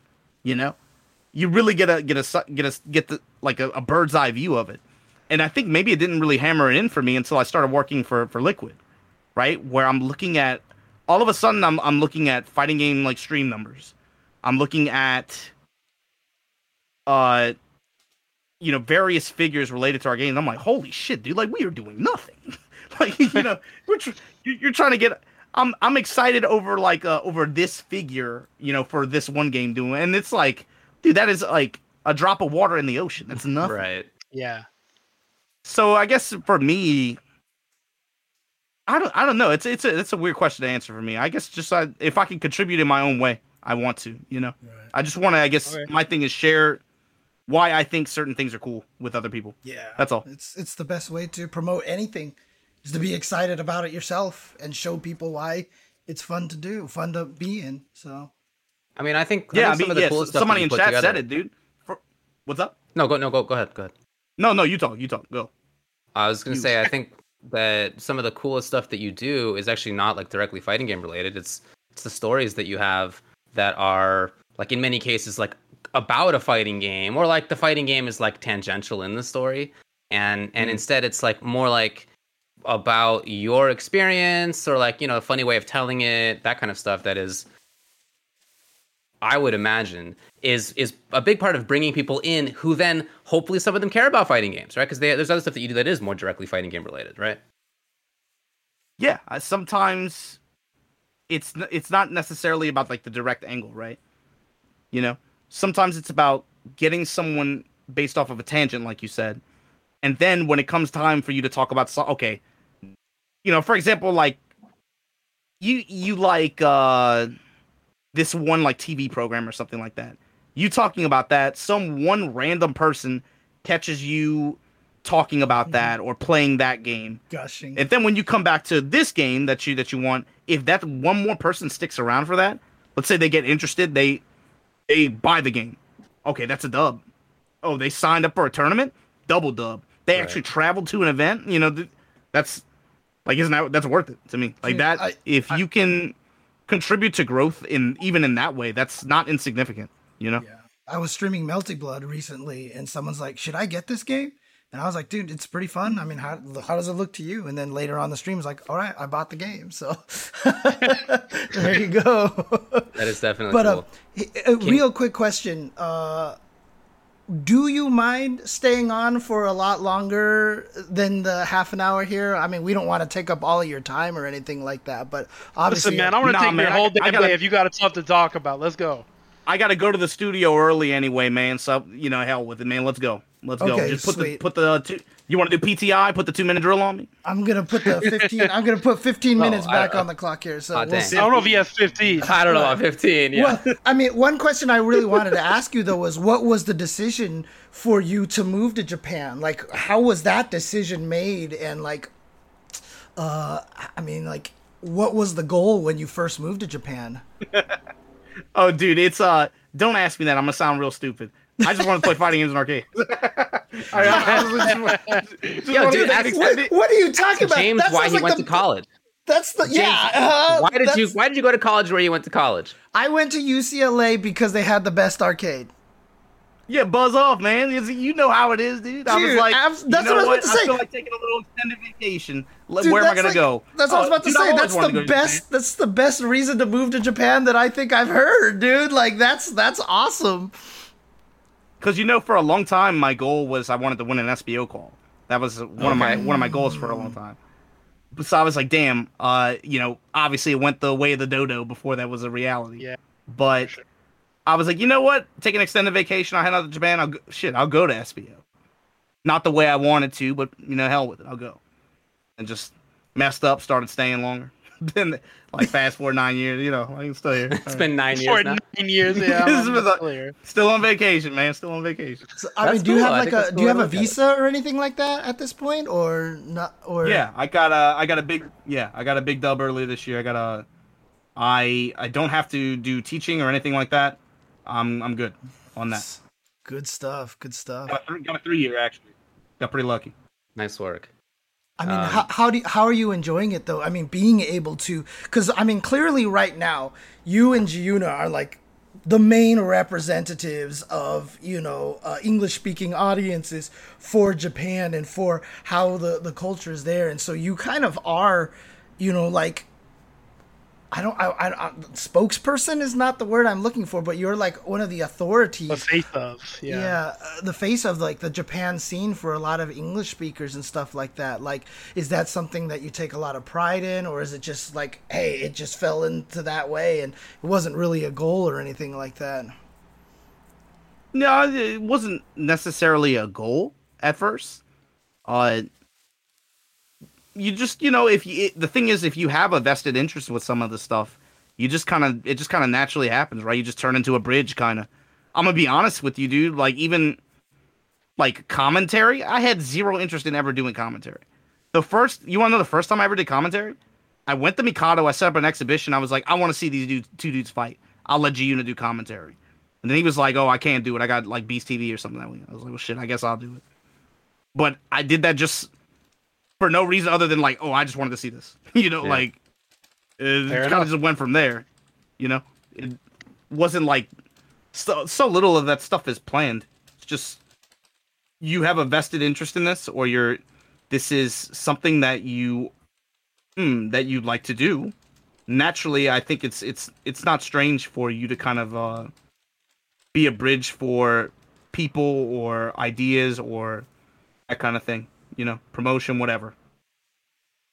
All right. Well, people would be very upset if we brought you on here and we didn't ask you, what do you think about Melty Blood and what do you think about the Shield? Shield in particular, I'll start with that. It is very heavy Xrd Sign 1.0 Blitz Shield vibes.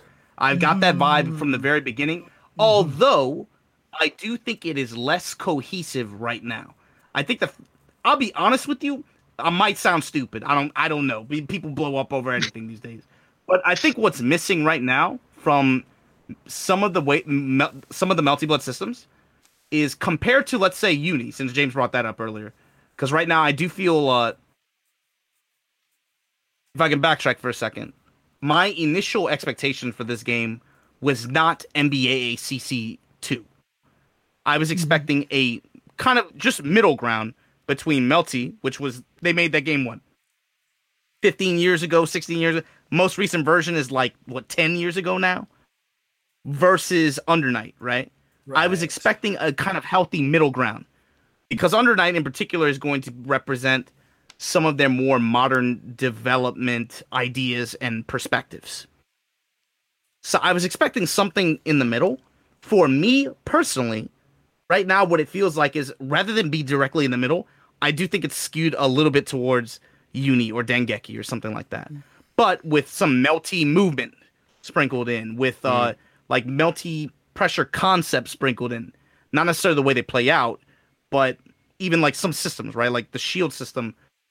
But that was one that reminded me most of Xrd Sign 1.0 Blitz Shield for a few reasons. I think one of the things that's wrong with it right now is low shield catches mids as well as lows. Yeah. That's also something that I think was with Blitz Shield in 1.0.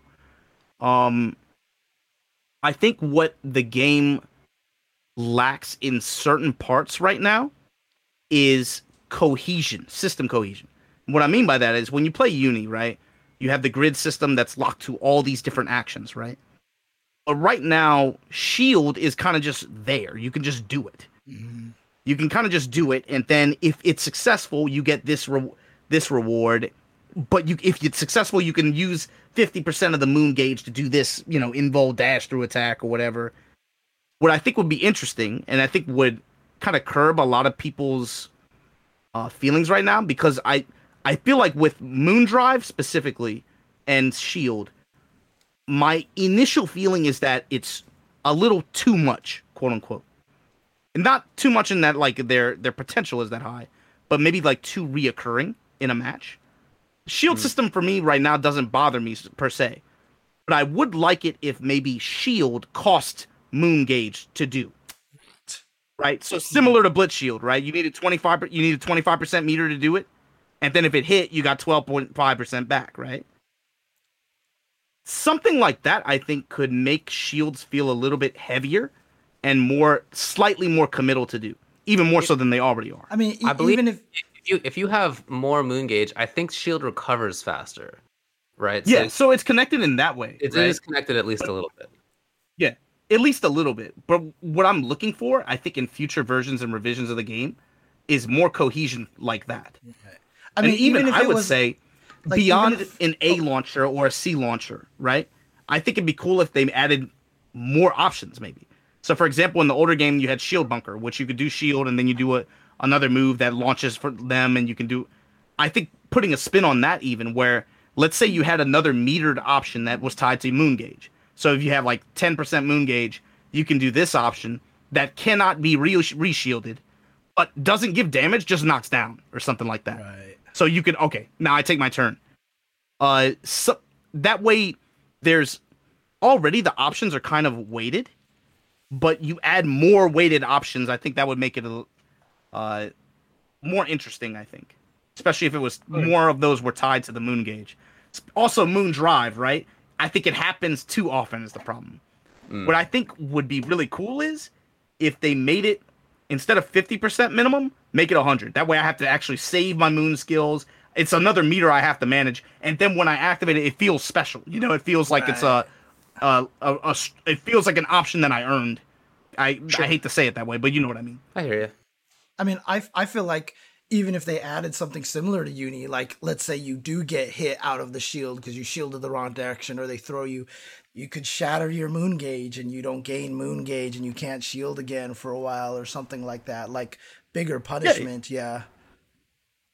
Yeah, so stuff like that, I think, is what I'm looking forward to seeing out of future versions of the game. Or then, of course, this is like day 5 impression, right? Right. Yeah. But I'm already thinking about stuff like that.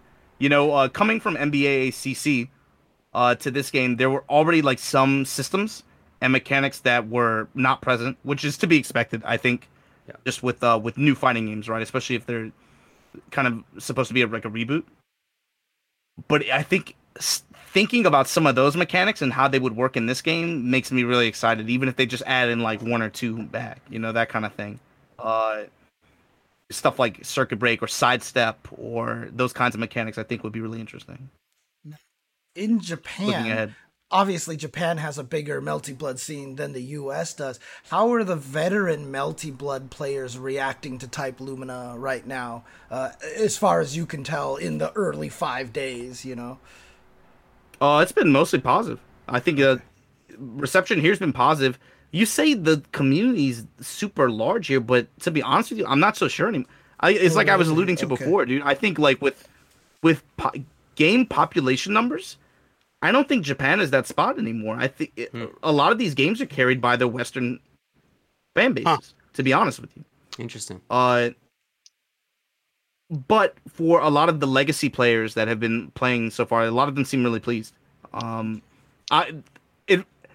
I will say the complaints, quote unquote complaints that I've seen is people saying stuff like similar to what I just said, right? Like Moon Drive is a little too much. I've seen some people propose maybe only 1 per round or something like that. Mm-hmm. Or they're like, damn, like the Shield RPS game is crazy. Maybe, you know, I haven't seen anything like I can't say I've seen anything like terribly negative though. The only thing that kind of strikes me is kind of like what I was saying. It's a new Melty Blood, but this game is very much its own thing. It does not feel like I think there's certain things about it that feel NBA, you know, like old Melty, but in a lot of ways it's very much its own thing. I think I've seen that as well.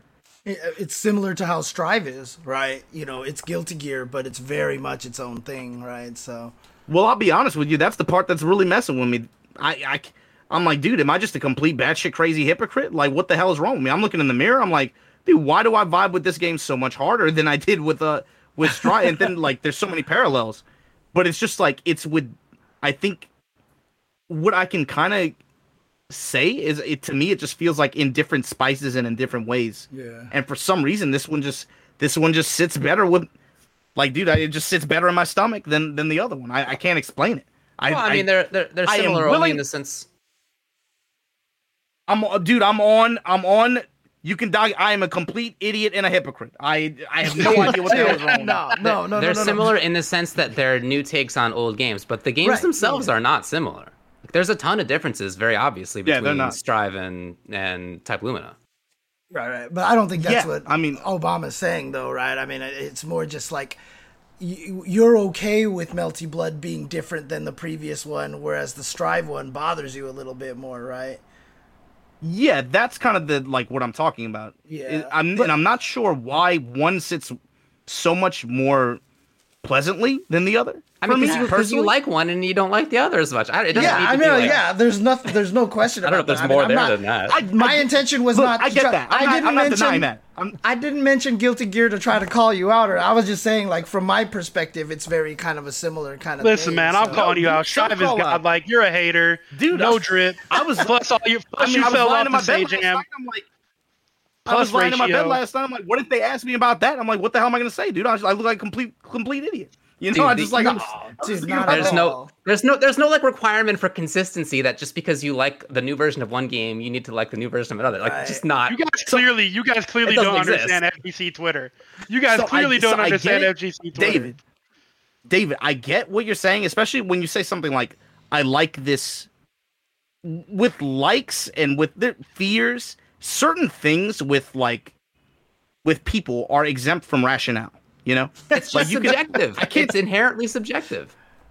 I can't tell you why I love MTV's The Challenge. It's awful, but I'll be damned if I don't watch it every goddamn week. You know, there's something about it. Yeah, I apologize. Sorry, too late. There's going to be an EH article. You know, Majin Obama, hypocrite. You know, kind of. Nah, we're on Kotaku. You're getting wrote up on Kotaku right away. That's a personal thing with me. Is like, I get really bugged when I can't even. Like, with inconsistency really bugs me, you know? It's not inconsistent. I think normally I'm pretty consistent. So when I come across something that, even if it doesn't have to be, I can't even find, like, the consistent rationale myself, that bugs me. Right. Like, I think some of the consistency is just whether you subjectively like it. Like, you don't need to make it worse than that. I mean, honestly, too, is that someone in the chat maybe even says that, you know, maybe the reason is you do hold Guilty Gear to a higher standard, right? Like, Guilty Gear is like, you know, Guilty Gear, and you wanted the new Guilty Gear to really. That can't be true because Strive is amazing and godlike. Yeah, I don't think it has to do with higher standards, because to me, at the end of the day, dude, I'll be honest with you. I think because you play fighting games, you get used to like putting them on a pedestal, or because you play this series, you get used to. To me, it's just like that's just another fighting game. Yeah, like Guilty Gear is just another fighting game, just like Tekken is another game, just like Street Fighter is another game, just like this. And of course, there's differences within the histories and version and all that other stuff. If you really want to get into that, but like to me, it's just another game. It's not. It doesn't have anything to do with that. Okay. I think it's just with. Maybe a certain level of bias or comfort with what they gravitate towards. So, like, for me, I like Uni. So, if the game skews a little bit towards Uni, and I was expecting it in the middle, like, I'm like, cool, shit, you know, basically a new Friends break game. I don't really care, you know, works for me. Whereas if it skews a little bit towards something that maybe that was further away from what I was expecting or what I would expect, you know, expectations sets a lot. Maybe that has it. Yeah, expectations sets a lot. Yeah, I guess. So, yeah.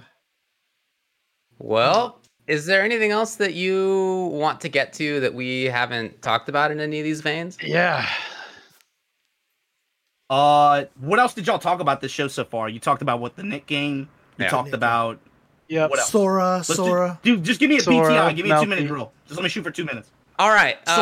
Is Sora cool? Yo, Kingdom Hearts 1. Start the timer, James. Start the timer. Give me 2 minutes. 2-minute drill. 2-minute drill. Sora. Okay. Sora. Go. I'll tell you, dude, Kingdom Hearts 1 and 2, I'm not going to lie to you, bro. Best moment of the series is when he's in the Tron world. Tron jumps in the vat of the virus, and he tells him goodbye and shit. Dude, I drew real life tears when that happened. They put Sora in Smash. Congratulations, you guys deserve it. It's really cool. I think it's really surprising the fact that they got Disney to okay the logo. That's really weird. But you know what's crazy to me is they do a Smash announcement. I feel like for the first time in 3 years, Twitter hasn't blown up afterwards. There's not a bunch of, like every time they release a character, there's just an inherent war on social media. Just like there's the Western fans versus the Asian fans when the Dragon Quest guy comes through. They're like, who the hell is this? Who the hell is this? Like, you don't know who this is? This is the clip. This is the original, you idiots. There's just like there's all these wars. Right. Like, what the hell is this Banjo-Kazooie bullshit? You're old as shit. Screw you. I want Master Chief. There's all this shit every time. All right, KOF 15, cool or not? I was gonna ask if KOF 15 news. KOF 15, it feels floatier, a little bit slower than 14, but it feels good. Not gonna lie to you, I am not a huge fan of the aesthetic direction, but the game is very vibrant. It jumps off the screen. The colors are very good. It looks a lot better in motion than what I think a lot of people are expecting, and even I was expecting. So far, it feels a bit more streamlined, a little bit more lenient, in my opinion. Shatter Strike is the new mechanic, and so far it looks to be pretty strong. It's basically red focus if you're not familiar. Yeah. Imagine they just put red focus at KOF. Right. That's basically it. You can combo into it. It gives half a bar on hit on return, though. So I think there's few people are kind of wondering, like, maybe that's a little bit too strong, especially if max mode is 2 bars. 2006, SEC or Pac-10? Which one's stronger? That specific year? Who won in 06? I'm just saying, this is a 2-minute drill, buddy. You're running out of time. Florida won. Florida won the national championship in 06. I was gonna ask too. Who he thought was gonna win the Street Fighter League in Japan. The BCS saga is over. That's a dub, dude. We're on to the next one. I mean, I honestly, can't. What? 2019. David. I can't. I have no. It's obviously over. Obviously, SEC is stronger than Pac at this point. The last night I was in America, do you know what I did? I went to the LSU championship football game. Oh, sick, dude. That's sick. That was I literally got on the plane the next morning. That was the last awesome. Super sick, dude. That's cool. I ask everybody this question, and since you have kind of 2 of them, where did Majin Obama come from, and where did Tootie Jazz come from? I have no idea. I used to get banned on SRK a lot, so I just had to make a new name like every other month. So all right, because I was asking people like, what was your name on SRK? Because I couldn't remember. And then this actually makes way more sense that it was something different. I had like 4 accounts, dude. All right, I don't feel as bad now. All right, good. Regularly got banned. Majin Obama came. I used to just change my card name in the arcades here.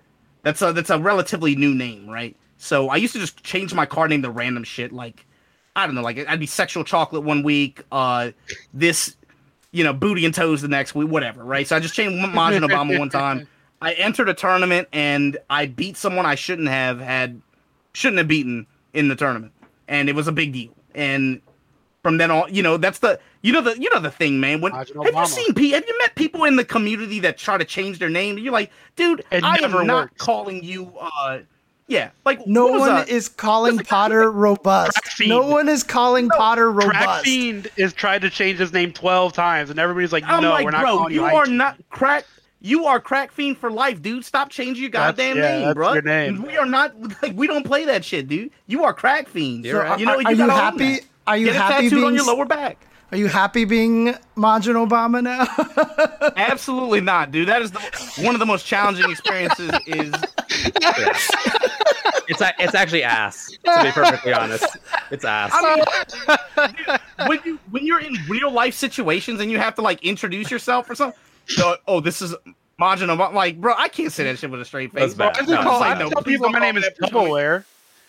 It's definitely not worse than Tupperware, right? I think it's Tupperware though. I mean, it's not as bad as Digital Devil 4GK, but it's bad. It's pretty bad. It's pretty bad. Well, what about? I mean, there was one year I was traveling I was in the airport with a bunch of JP players, and they're just like, I don't know, we got separated or something. They're just like shouting Obama, Obama in the airport. We're in the middle of America. And I'm like, oh, they mean me. I'm looking at, there's a bunch of people just looking around. They're like, Obama. No, it's me. Yo, that's like out of a movie. That's amazing. That's great. Where 2D Jazz, what's that 2D about? Jazz. Mago used to be what? 2D God? Yeah. 2D Mago? What was that? Was his name? 2D God. Yeah. 2D God. From New Orleans, from Louisiana, yeah, Jazz, just 2D God.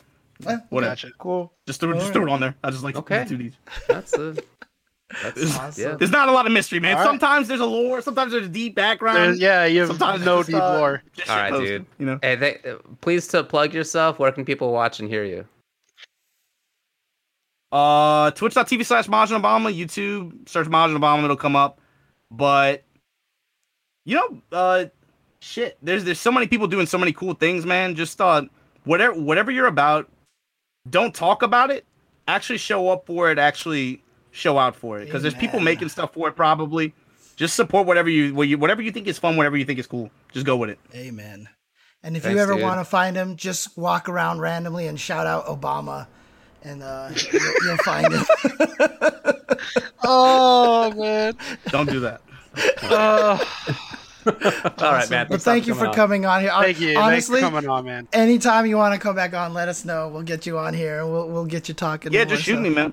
All right. Shoot me a message, man. Anytime. Y'all be Have easy. a good day. All Good right. morning. Later, homie. Oh man. Dang. We probably could have last went for time- another like 15, 20 minutes, dude. I told you in the Discord. I was like, we should have let him talk. Let him do his thing. The last Evo Japan I went to, he and I hung out, and obviously everybody hung out after Evo Japan. And anyway, I was blitzed, and I had to go pee in some bushes, or as you do. And In Japan, terrible idea, David. Go on. And he was like checking up on me to make sure it was okay. So anyway, I go do that, and I come back, and I was like, "Hey man, thanks for like hanging out." I was like real drunk. And he was like, "Oh yeah, no problem, dude. You want it ready to go upstairs we're gonna go eat?" And I was like, "Yeah, I lost my phone." And he was like, "What do you mean you lost your phone?" I was like, I dropped it in the bushes over there. Anyway, you want to go up and eat? You want to get out of here? And he was like, "What are you talking about, David? Go grab your phone. It's over there." And I was like, I don't know, whatever. And he was like, "Go get your phone." And I was like, "Okay, you're right." He also gave me shit because I think it was like after Evo Japan one time, I was trying to sleep at the hotel, and everybody was outside the hotel. And this is like at 3 a.m. at night. And if you know anything about Japan, like it's just dead quiet. And like that group was talking so loud, and they were making I could hear them from my window, and I could recognize it was FGC voices. And I was like, oh man. So I actually went downstairs and was like, "Hey guys, you're being kind of loud," and da-da-da-da. And Obama just went in on me, dude. He's like, "We're being loud, huh?"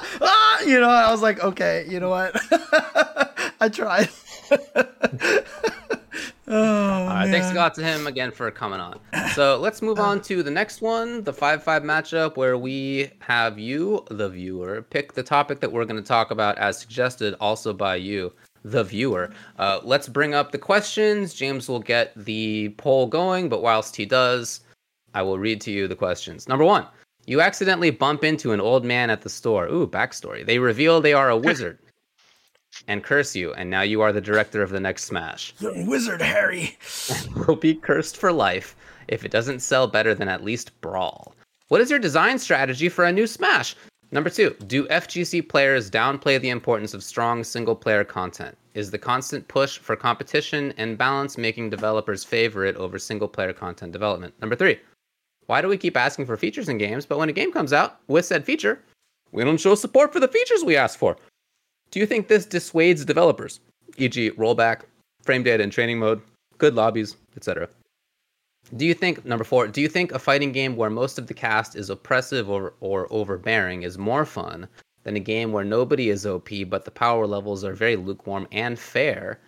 And would you describe Strive as the former. That's it. We got 4 of them. Also, These we're are only going to... all good questions, dude. They are, I agree. And we're only going to do one of them because we had a lot of game news to talk about today, and we're trying to keep on. Yeah, exclamation mark 1, 2, 3, or 4 are the options that you have. If you are a subscriber, you can vote more than once. Put in your votes in the chat, and we'll see. Like I said, I will just keep an eye on the trends over here and just basically call it out as soon as one of them seems like it's taking a substantial lead, which is not happening. Okay. One of them is starting to jump out a little bit. We have 28 votes, 29 votes. Let's get. And again, those we're only votes picking one. Yeah, and I'm obviously not going to call it right away because I'll give a warning because I know there's a lot of delay. But we are really, really close, as you can see right there. We have a 32%, a 26%, and a 25% there. So I will call it in about 30 seconds. So get your vote in right now. So 30. Well, I'm not going to count anyway. Do it, coward. 29, 28, 27, I was kidding. Don't do it. It's too 25, much. 24, 23, 22, 21, 20, 19, 18, 17, 16, Mind 15, the gap. 14, 13, 12, 11.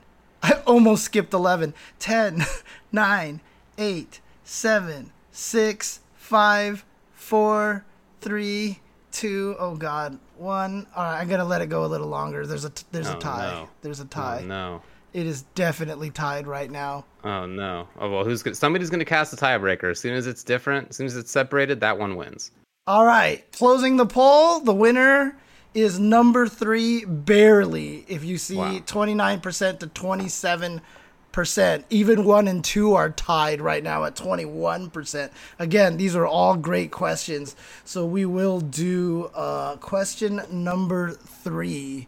Why do we keep asking for features in games? When a game comes out with a feature, we don't show support for the features we ask for. I don't know what y'all are doing in the votes, but this is, in my view, not accurate. Do you guys think that this is a true prompt? Not why do we anymore. Why do we keep asking for features in games, but when a game comes out with said feature, we don't show support we ask for? Is that right? I think it is, actually. Do you? Okay, that's good. Well, Okay. I very much do think that's true. Okay. If you look at Street Fighter V and Tekken, they both over the years have finally started adding a frame data viewer and hitboxes. And as far as I know, Tekken is not getting hitboxes; they're just getting frame data. Street Fighter doesn't naturally have hitboxes shown. No. And it even goes beyond just like training mode stuff. There's things like the way lobbies work. Most games, like most major titles, have not been getting this stuff right. Sometimes they'll get 1 or 2 things right, but it takes a few patches. The games aren't being released like that. But if you look at a game like Them's Fightin' Herds has everything. It has the best lobbies. It has frame data. It has hitbox viewers. It has punish windows. It has everything you could possibly want. It has replays. It has just tons of features. Anything you could ask for. Rollback? I don't know. It has rollback. It has everything you could ask for. KI, very similar, right? That game has hitboxes. It has rollback. It has musical menus. I mean, and what I believe the reason that like Street Fighter, Tekken, Mortal Kombat to a certain extent don't release with these things is because there's no proof that those features that take a lot of time and effort to add into games sells more copies. right. If Tekken can sell 7 million copies without frame data, then why will we put it in our game? If Street Fighter has broken online play for a year and a half before you can actually just play the damn game, but it still ends up selling 4 or 5 million copies, why would there's no proof of a AAA title needing that stuff to sell big numbers. There's zero proof of that. It's all the indie devs and smaller game devs doing that stuff, which is great. I think it's awesome, and please keep doing that. But at the same time, I feel like those guys are putting this stuff in their games just so they can try to compete with the big guys. I think that's the actual truth. Yeah, I mean, there's a lot to that. I mean, honestly, Street Fighter V's training mode is honestly like one of the best training modes right now. Obviously, there's a lot of things missing. But it didn't launch that way. Right. It didn't launch But that here's way. the thing. As it kept getting added, as the features getting added, and like the stuff that gets added in there, there's not a lot of praise for it. You don't see a lot of effusive praise for that stuff. That's another right? thing. You don't see a lot of people being like, "Oh God, dude, Street Fighter!" Like, shout outs to them. Now I can test everything and see what the plus and minus are. That's really, really, really cool, right? And that's the thing, right? So some people in the chat would say the praises in the sales numbers. That stuff, like Tuvo said, didn't affect the sales numbers of Street Fighter V. No, like the back of the box for Street Fighter V, if it even did come out with frame data in the game and all that stuff, that's not a bullet point on the back of the box. Yeah, who the hell knows what that is, right? Only the 0.01% of us nerds that play the games competitively. Right. If you ask somebody who knows how to jump kick sweep what frame data is, they'll look at you like you're, an idiot. MK11 is not going to say frame data built into the game. Nope. More fatalities, more violence, guts everywhere. Get your Mortal Kombat. I mean, they must have... For sure, they didn't spend whatever amount of money and time it took to put in actually good netcode in MKX because they thought it was fun. Like, somebody did the... What are you doing? You're getting MK Someone out? said that MK11 did put it on there. Okay, yeah, I wouldn't be surprised if it was on there at all, but it's definitely not. They clearly think that it's financially valuable. They're trying to make money. Sure. And so they spent all this time and money, not for no reason. I'm sure that they figured that stuff out. And they have done a super sick job, basically ever since MKXL. But even before that, when they were putting in frame data in like Injustice 1, putting in real one-player modes ever since MK9. Well, really even before that, but the games weren't competitive. They have been doing all of these things, and I for sure believe that it's part of why they always sell super well. That's definitely, in my view, part of this. I mean, MK you can actually play those video games online. Dude, of people course, bought Mortal Kombat versus DC. If you put Mortal Kombat's name on something, it sells. Yeah. So the IP is probably the biggest single reason to buy something. That probably is true. But then on the margins, there's a lot of people who are like, well, I don't know if I can play that game online. Maybe I'm not going to play it. Well, that okay. Certainly has. Let's remove rollback netcode from this conversation, because rollback netcode is by far the least true aspect of that question. Strive and Melty Blood are kind of proving that rollback netcode is you have it or your game dies. Like, I think that is pretty much a foregone conclusion. But it is important. For something like MKX and MK11, if they didn't put the frame data in the game would have sold exactly the same amount of copies. The one-player stuff is very important. It's one of the biggest things about those games. But without frame data, I think the game would have sold exactly the same amount of copies, in my opinion. I think that they probably figure out how much they expect that to improve sales. And I think they've probably been doing that since Injustice. I mean, the people who make the video games themselves would probably love to have that stuff in anyway, but they're not often the decision makers on that. Those are business decisions. And some businessman is like, that's a good idea, do that. And probably not for no reason. I don't have data on that, but I just feel like that's not likely to be a flippant choice.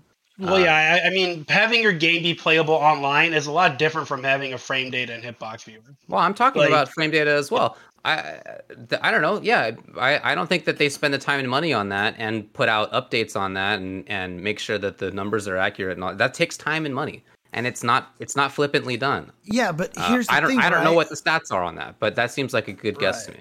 I mean, 16-bit. Go talk to Ed. Give us the details. We need to know. All right, we're the press. We're pressing. Most of the people I know don't even turn on the frame data stuff in Street Fighter V. But I mean, this is not the question. The question is, when we want features, do we support the games that have them? I think we do. I think that we do that. I think it's obviously correct that most people who play fighting games, who buy fighting games, aren't going to delve into the serious side of it. I wish they did, but that's like clearly always been the case. No. We however, do. As the FTC, this is we do. Why do we keep asking for features in games, and then not support? We are. I think we are. I think we totally are. Mm-hmm. And I think maybe James and I took the we as collective asking gamers, not as just FGC. That's well, I mean, gamers. The difference in view here. Yeah, I mean, it's a different question, of course. I think it probably is true that they are buying the games that have the features that they wanted anyway, but like it's just a different set of features probably. But for the FGC, I think that we do this. Yeah. I mean, here, look, all you have to say are two things, right? Granblue Fantasy Versus and Samurai Showdown. Like their online just didn't work, and people don't really play them that much anymore, right? So we definitely are support. And the crazy thing though is that Granblue Fantasy Versus though had an amazing one-player stuff and had great tutorials and actually did have a great training mode. It's just literally the rollback kiboshed it, and so. Granblue Fantasy Versus is a very, very interesting study because it is a game that has everything that we're talking about here. It has good data in training mode. It shows you whether you're negative or not.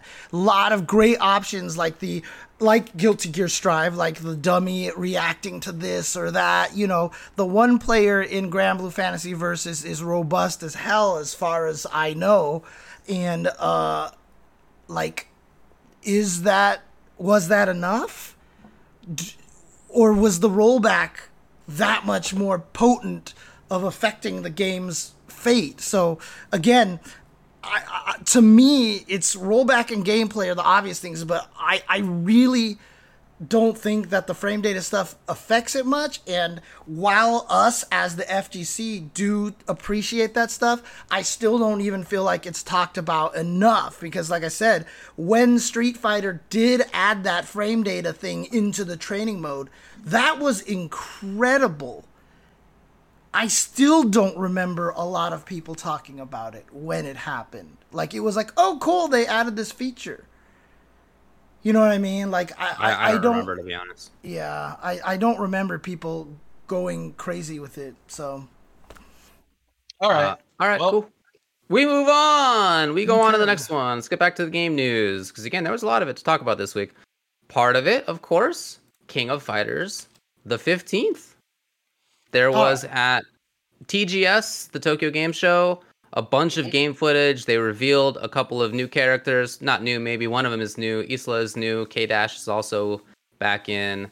And a lot of stuff that you can watch for game footage. Did you guys see it? What do you think? Dude, I'm just going to say this right now. If either of you say that Isla does not look interesting, I'm going to be very mad. Because Isla is like one of the coolest fighting game characters that I think I've seen in recent history. Okay, I feel like in my view that's a gigantic overstatement, but I do think she looks cool. I think she looks cool. She looks cool. I don't know if she's one of the most interesting characters of all time ever. Dude, do you see the animations that she has? Do you see the cool shit? Yeah, unfortunately. Unfortunately, dude. Matter of fact, I can't because her SFX are in the way of everything. I can't tell what's going on.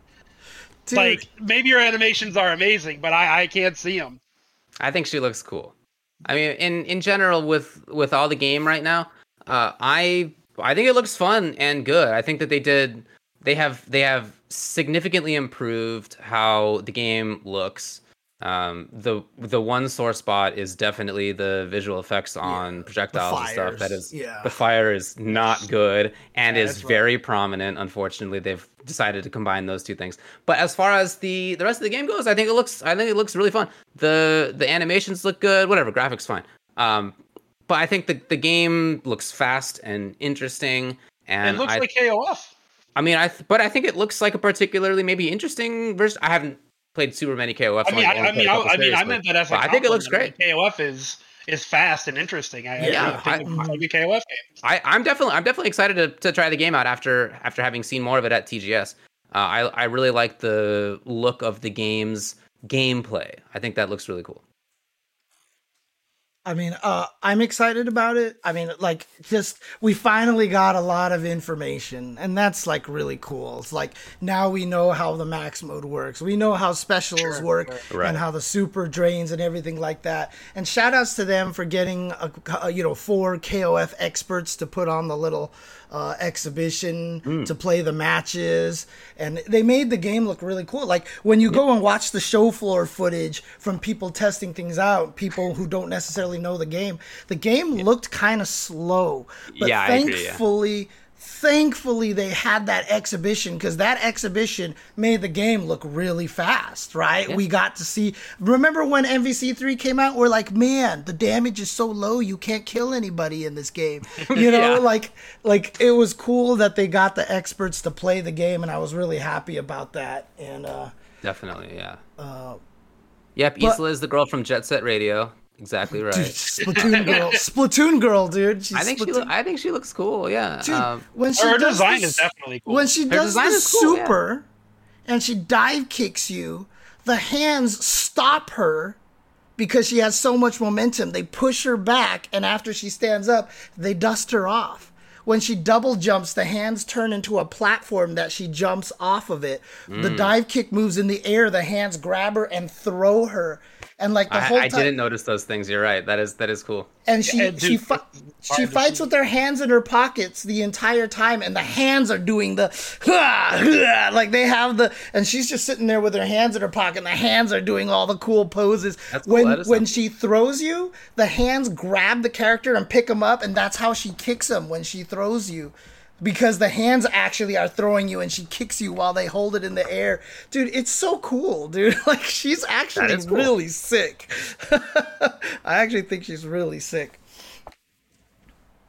I think she's the best looking character in the game so far. Let's just put it that way. So, yeah.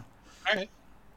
I think K-Dash looks cool. I mean, he looks like K-Dash to me, but he looks good. Yeah. My only gripe graphically about the game is how the projectiles look. Other than that, I think it looks like a fine game, like, for sure. When Iori also, the announcer is excellent. I really like the announcer clips that they had. Oh, okay. Yeah. Oh, did you not notice? I really like some of the clips that they have the announcer doing. Oh, cool. No, dude, like when Iori hits you with, I think it's Iori, when he hits you with the super and you catch on fire. Like, honestly, it's like one of the worst looking things. Like, I'm with you. But they also have him having like a kind of like funky voice track during that moment that actually sounds really cool. Yeah. So, pluses and minuses, I guess. But what did you think about the gameplay? I mean, obviously now we know a lot more about it. It's really interesting because right now one of the things is the Shatter Strike. So KOF 14 was max mode the game. Everybody was doing light max mode into big old combo. And it was really cool because when they were interviewing Oda and stuff, he was saying that. He was like, KOF 14's problem was that everyone was just confirming light into max mode, and so much stuff was hidden behind there. And it was really cool to hear him address a lot of those things and talk about that. But right now, it feels like Shatter Strike might just be the next, because it costs a bar, but if it hits, you gain half a bar back. And so, like, you get this free crumple, so everyone's just going to be confirming into Shatter Strikes all day. Okay. Now, the question is, what's the scaling, etc.? It's very clear that Shatter Strike adds scaling to the game, but I don't know if it's enough scaling just yet. But as with KOF has always done this. Last character, most meter, right? Because you start with 3 bars, next character 4, next character 5. Everyone's showing all these clips of everybody dying with 100% damage.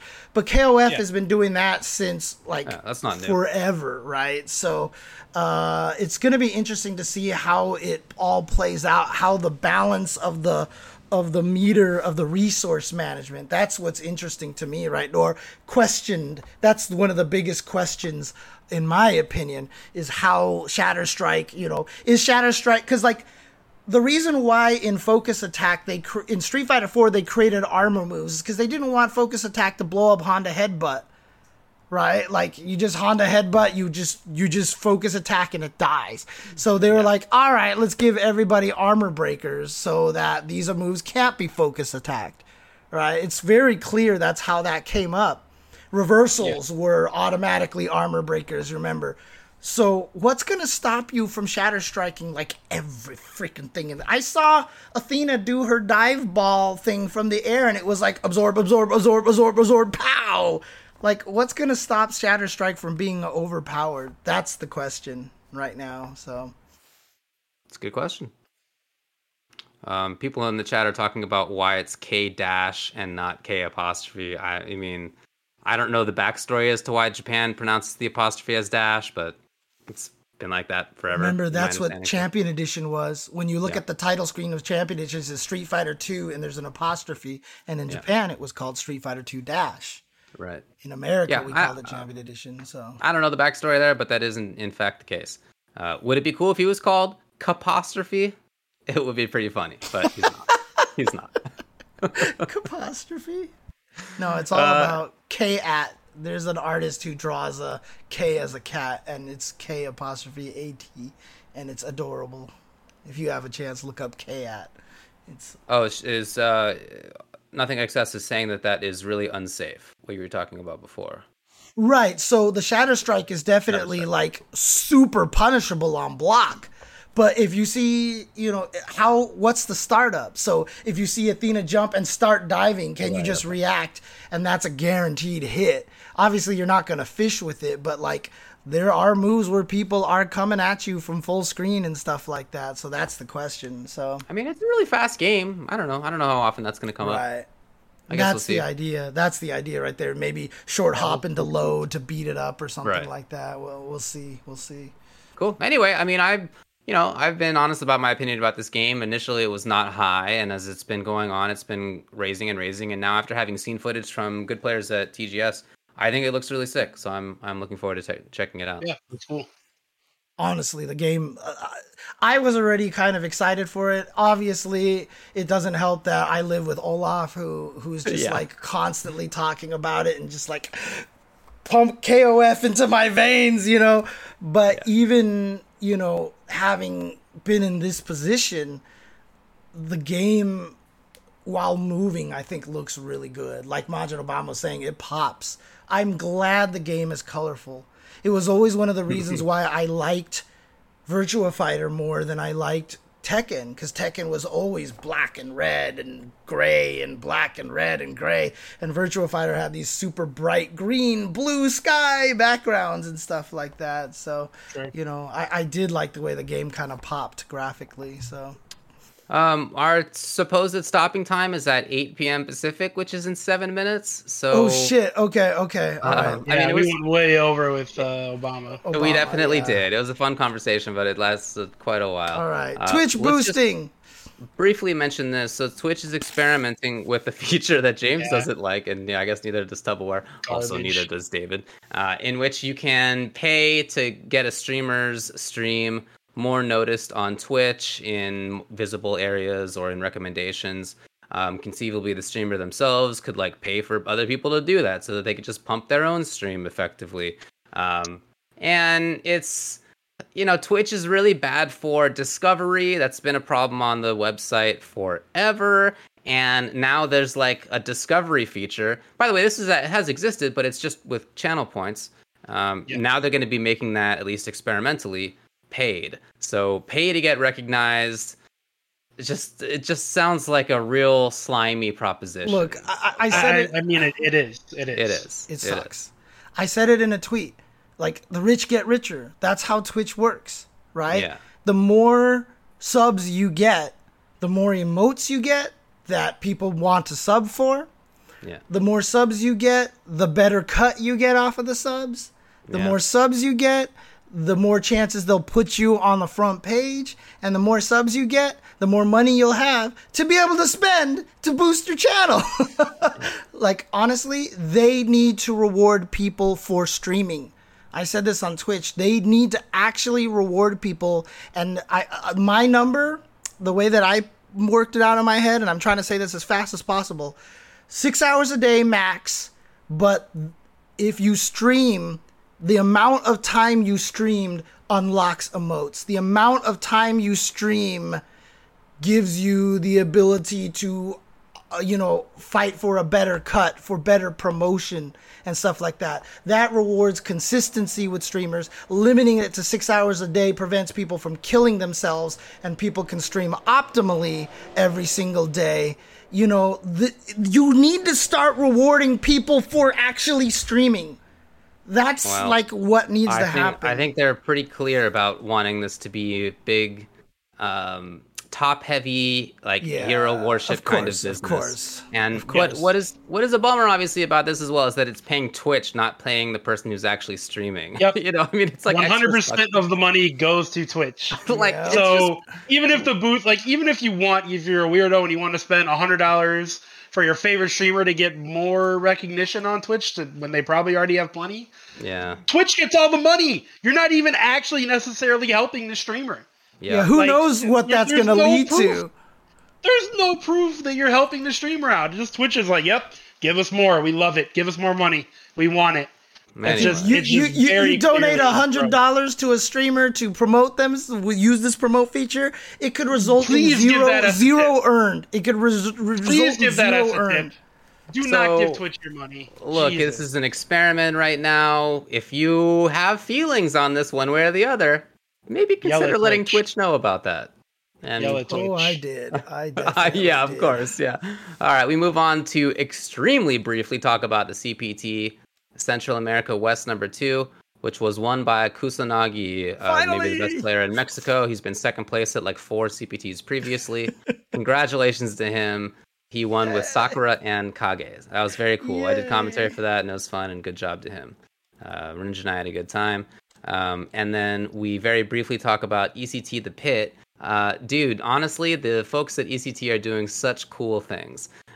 They had so many fun skits. They had hilarious little ad briefs with Yipes and Chris Matrix just doing real funny stuff. They have amazing merch. If you guys didn't check that out, it's probably gone on. I don't know, but it's probably gone at this point. It's so cool. Yeah, probably. And they had tournaments. So IDOM won the Street Fighter V Invitational, and oh no, I didn't bring up who won the Strive one, but I'm about to find out in 10 seconds, assuming that Strive one also had a last chance qualifier. 7, 6, 5, 4, 3, 2, 1. Tempest NYC, congratulations, getting first place. Well done. Yeah, again though, super cool. That was an in-person event as well. They had people who were buying spectator passes to that in New York, which was vaccine required. So yeah, congrats. It's super cool. I want to also mention that they announced that ECT is returning in person September 2nd through 4th, 2022 in Stamford, Connecticut. Asterisk. Yeah. Please, I really hope that in 11 months we could just do it. Asterisk. But, who knows? Asterisk, man. And Willie P in the chat does say that they still have some more merch left. So if you like the skits, Frosties is happening, CEO is happening, tournaments are coming back, guys. We just have to mask up. No, you're right. I think you're right. One tournament that's not coming back right now, and the next one here is that unfortunately the Evo Showcase has been canceled. This was the result. This was obviously the result of COVID.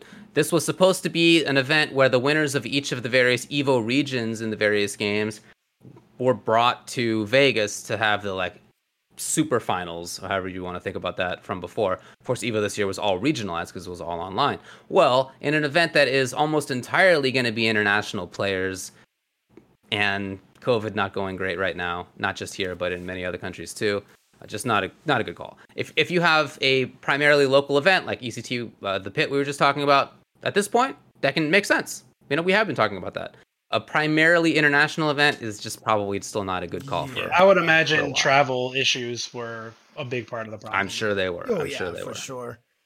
So definitely a bummer, but also COVID, man. What are you gonna do? All right. And then just a couple of things for upcoming. The Street Fighter League in general, this next season is starting. I think today is Japan, and then Thursday is October 7th. So for the US version, check that out. CPT North America West #2 is this coming weekend, and also the Classic Tetris World Championship this weekend. James? Well, no. So it's the qualifiers was this past weekend, and then there's going to be a bunch of the separate pools for the next few weekends, and then the grand finals are going to be later on in November. Basically, the top. James, do you have something to tell us, James? What? I'm asking. Do you have something to tell? Are you commentating this? I mean, I'll be commentating some of one or two of the weekends, and then I'll be, I'll be doing the top 8 in November. Let's just put it that way. So, but going to be on ESPN again, dude. I mean, I hope that'd be awesome. But I mean, it's already ridiculous. It's already stupid. Like before. Like if you got a max out or two, like you pass the qualifier rounds, right?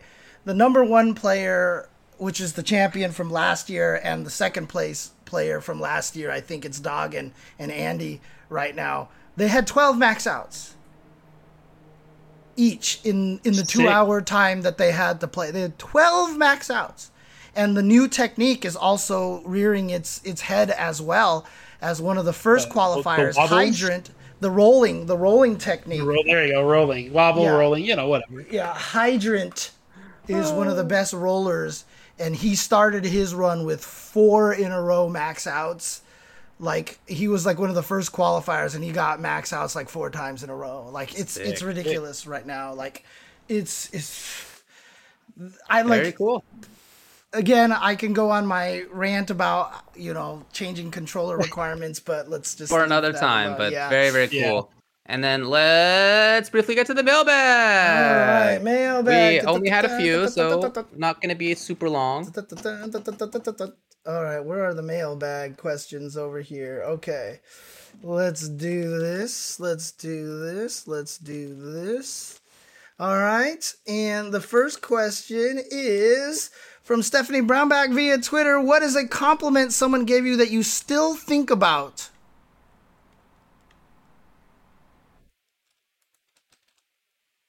I mean, the crazy thing about it is, knowing who I am, I probably don't remember most compliments. Paul Brown Max Out is getting 999999 on NES Tetris.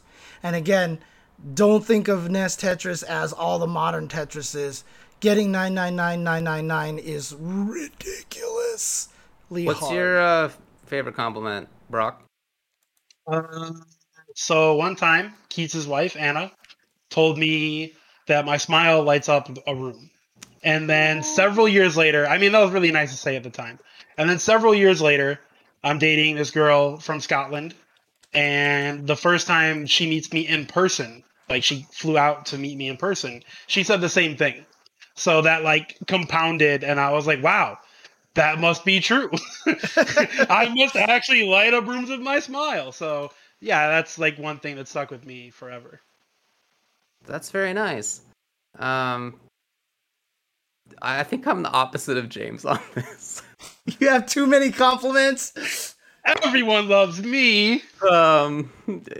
Let's see. One that I think is more maybe important than the others is that the lead managing partner at a major law firm that specifically handles game dev and digital entertainment and stuff said that he thinks I'm really brilliant, and that meant more to me than all the other times people have called me brilliant. I remember one time I held a door open for an older lady, and as she walked through, she was way back there, and I just waited, and she walked by, and she was like, "Your mother raised you well," so that was kind of cool. Oh, that's very cool. But I think one of my favorite compliments was Alexei Pajitnov, the creator of Tetris, said that he liked my commentary. So that is cool for sure. I think that was a pretty good one. That's a great one. I think that was a pretty good one. Not bad. Oh man. I guess the one that actually sticks with me the longest, because this happened in high school. It was when my family and I were we went to all right, we Disney got no World. time for this, David. We went to Disney World and we were waiting in line, and there was a troop of cheerleaders there, and anyway, let's move on. It went great. Deadeye Dave via Discord asks any single player games you like. I mean, my favorite game of all time is Tetris, which is a single player game. Second favorite game of all time is tied between Silent Hill 2 and Final Fantasy 6. There's a ton of single player games that I love. So I couldn't finish the story. It's just too. It's weird. 2002, David. I don't know if I need to be that self-congratulatory is the point of it. All right, and anyway, the group of cheerleaders all tell you how cute you were, David? Is that just all it was? Is that what it was? I mean, that's how it started. Anyway, go on, Brock. I hope your wife knows that story. I don't think anyways, right now I'm playing Dustloop. I'm almost done with my first run through. Please don't spoil anything. I'm like literally at the end of the game, so that's been really dope. I'm extremely excited for Friday. I don't know if you guys know this, but Friday is Metroid Dread, and I'm not going to stream the game. Yeah. So I'm going to be streaming Friday night, like just chomping at the bit to play Metroid Dread. Yeah. Because I'll play before I stream, but during my stream, all I'm thinking about is Dread. So Super Metroid is actually one of my favorite games of all time. Mega Man X is my favorite game of all time. So yeah, there's a lot of I play a lot of single player games even still. I just played Skyward Sword recently. Yeah, I play single player games now and then. Not as often as I used to when I was younger and had a little bit more time. But yeah, I still feel like there are times when I want to take time off of competitive games. And when that happens, I find a single player game. And yeah, recently it was Zelda. But there's, a lot of different stuff over the years, of course. Okay, go on. Next question is from Jiggly Purin via Twitter. Do you guys have any favorite axioms or words of wisdom on fighting game improvement? One of my friends and I use a lot is you can't dish out any L's until you have a collection to give. That is such a cool quote. I really like that quote. And then Foxy really Grandpa comes on our show and goes, yeah, I literally started playing fighting games and I was the best. That's my true. First tournament win, second tournament win, third tournament win. Everybody sucks. I'm the best. Yeah, that's true. There are geniuses out there, but that's a great one overall. Yeah, I don't think I have anyone other than like hold that shit. Like there's like, I don't have any like great fighting game wisdom. Like fighting games are something so great, and if you know, like if you like fighting games, you get it. If you don't, whatever. I mean, it's about fighting game improvement, though. It's fighting game improvement. Yeah, I really don't have like any like words of wisdom beyond. Try real hard. I don't have an axiom. There's no old axiom that's gonna win. Like I don't have any of that. Just try to win. Be good. Get good. Yeah, I don't have any either. I think all the advice that I have is longer than just a little pithy quote. But I really, really like how that one was condensed. Yeah, I mean, for me, the ones that I always kind of lean on, one is that fighting games are a 2-player game, right? Like because. A lot of times the reason why people lose fighting games most of the time is because they play it as a 1-player game. They're not thinking about what the opponent is trying to do, right? And the other one that I always like to talk about is if there is an answer to a mix-up in a fighting game, then it's not a mix-up. Basically, because people ask me that question all the time, how do I get out of this mix-up? And I was like, if I had an answer, it's not a mix-up. The reason why fighting games work is because there's no single answer. That it is that A beats B, beats C, beats A, that kind of thing. The RPS. It has to have an RPS, otherwise it doesn't work as a fighting game. So as long as you understand those concepts right there, that you're always playing against someone else and they're always trying to outsmart you, I think that that's actually really, really important. All right. Okay, and then the last question here. Last question here. We have from Kuruin MK via Twitter. Why do lawyer commercials always come in pairs? Call the law offices of X name and Y name. They don't. Some law firms just have one person. Like, I'm sure you've heard, who's that guy? Larry H. Parker. I'll fight for you. The law offices of Larry H. Parker. You've seen that for sure. If you're in the U.S. anyway. Of course. And as far as other law firms go. They're usually partnerships, or at least partnerships, if not bigger than that, because it's easier to have a bigger business that's more likely to be advertising if you have more people involved. Probably. I mean, that just makes sense to me. I was gonna say, yeah, it probably costs less overhead to have partners. You're splitting. Yeah. I mean, yeah, of course, it's a lot easier to be working with people than to not be working with people. As somebody who doesn't work with people, I can absolutely tell you that it would be a lot easier if I had other people. I want coworkers. It would be a lot easier in a lot of ways, and I'd be able to get more done, and I'd be able to have like the time to advertise as well as do the other stuff that I do. It's just, the bigger the business is, the more likely you are to see the ads for it. If David and I were doing the Tuesday show by ourselves, it would have lasted about a year. It's the best way to put it. But for the first 9 years, because you have two people working on it, it somehow lasted 9 years. So How come I don't work with someone else? I don't have a great reason for that. It's just kind of how it's worked out. I'm in the process of maybe trying not to do that anymore, but yeah, that's how I've done it. All right, fine, David. I'll be your law partner. All right, buddy. All you got to do, I'll see you in 6 years when you've Brandon Brockman gone to law school. If people got fake Vax cards, I can get a fake diploma, okay? That's not hard, all right? We can Mike Ross this up. You actually don't need to get a law diploma, a JD. You can actually just pass the bar in most states, and also, what is it called? Work for another lawyer at the same time. An apprenticeship is what it's called. You can still do that. It's just rare.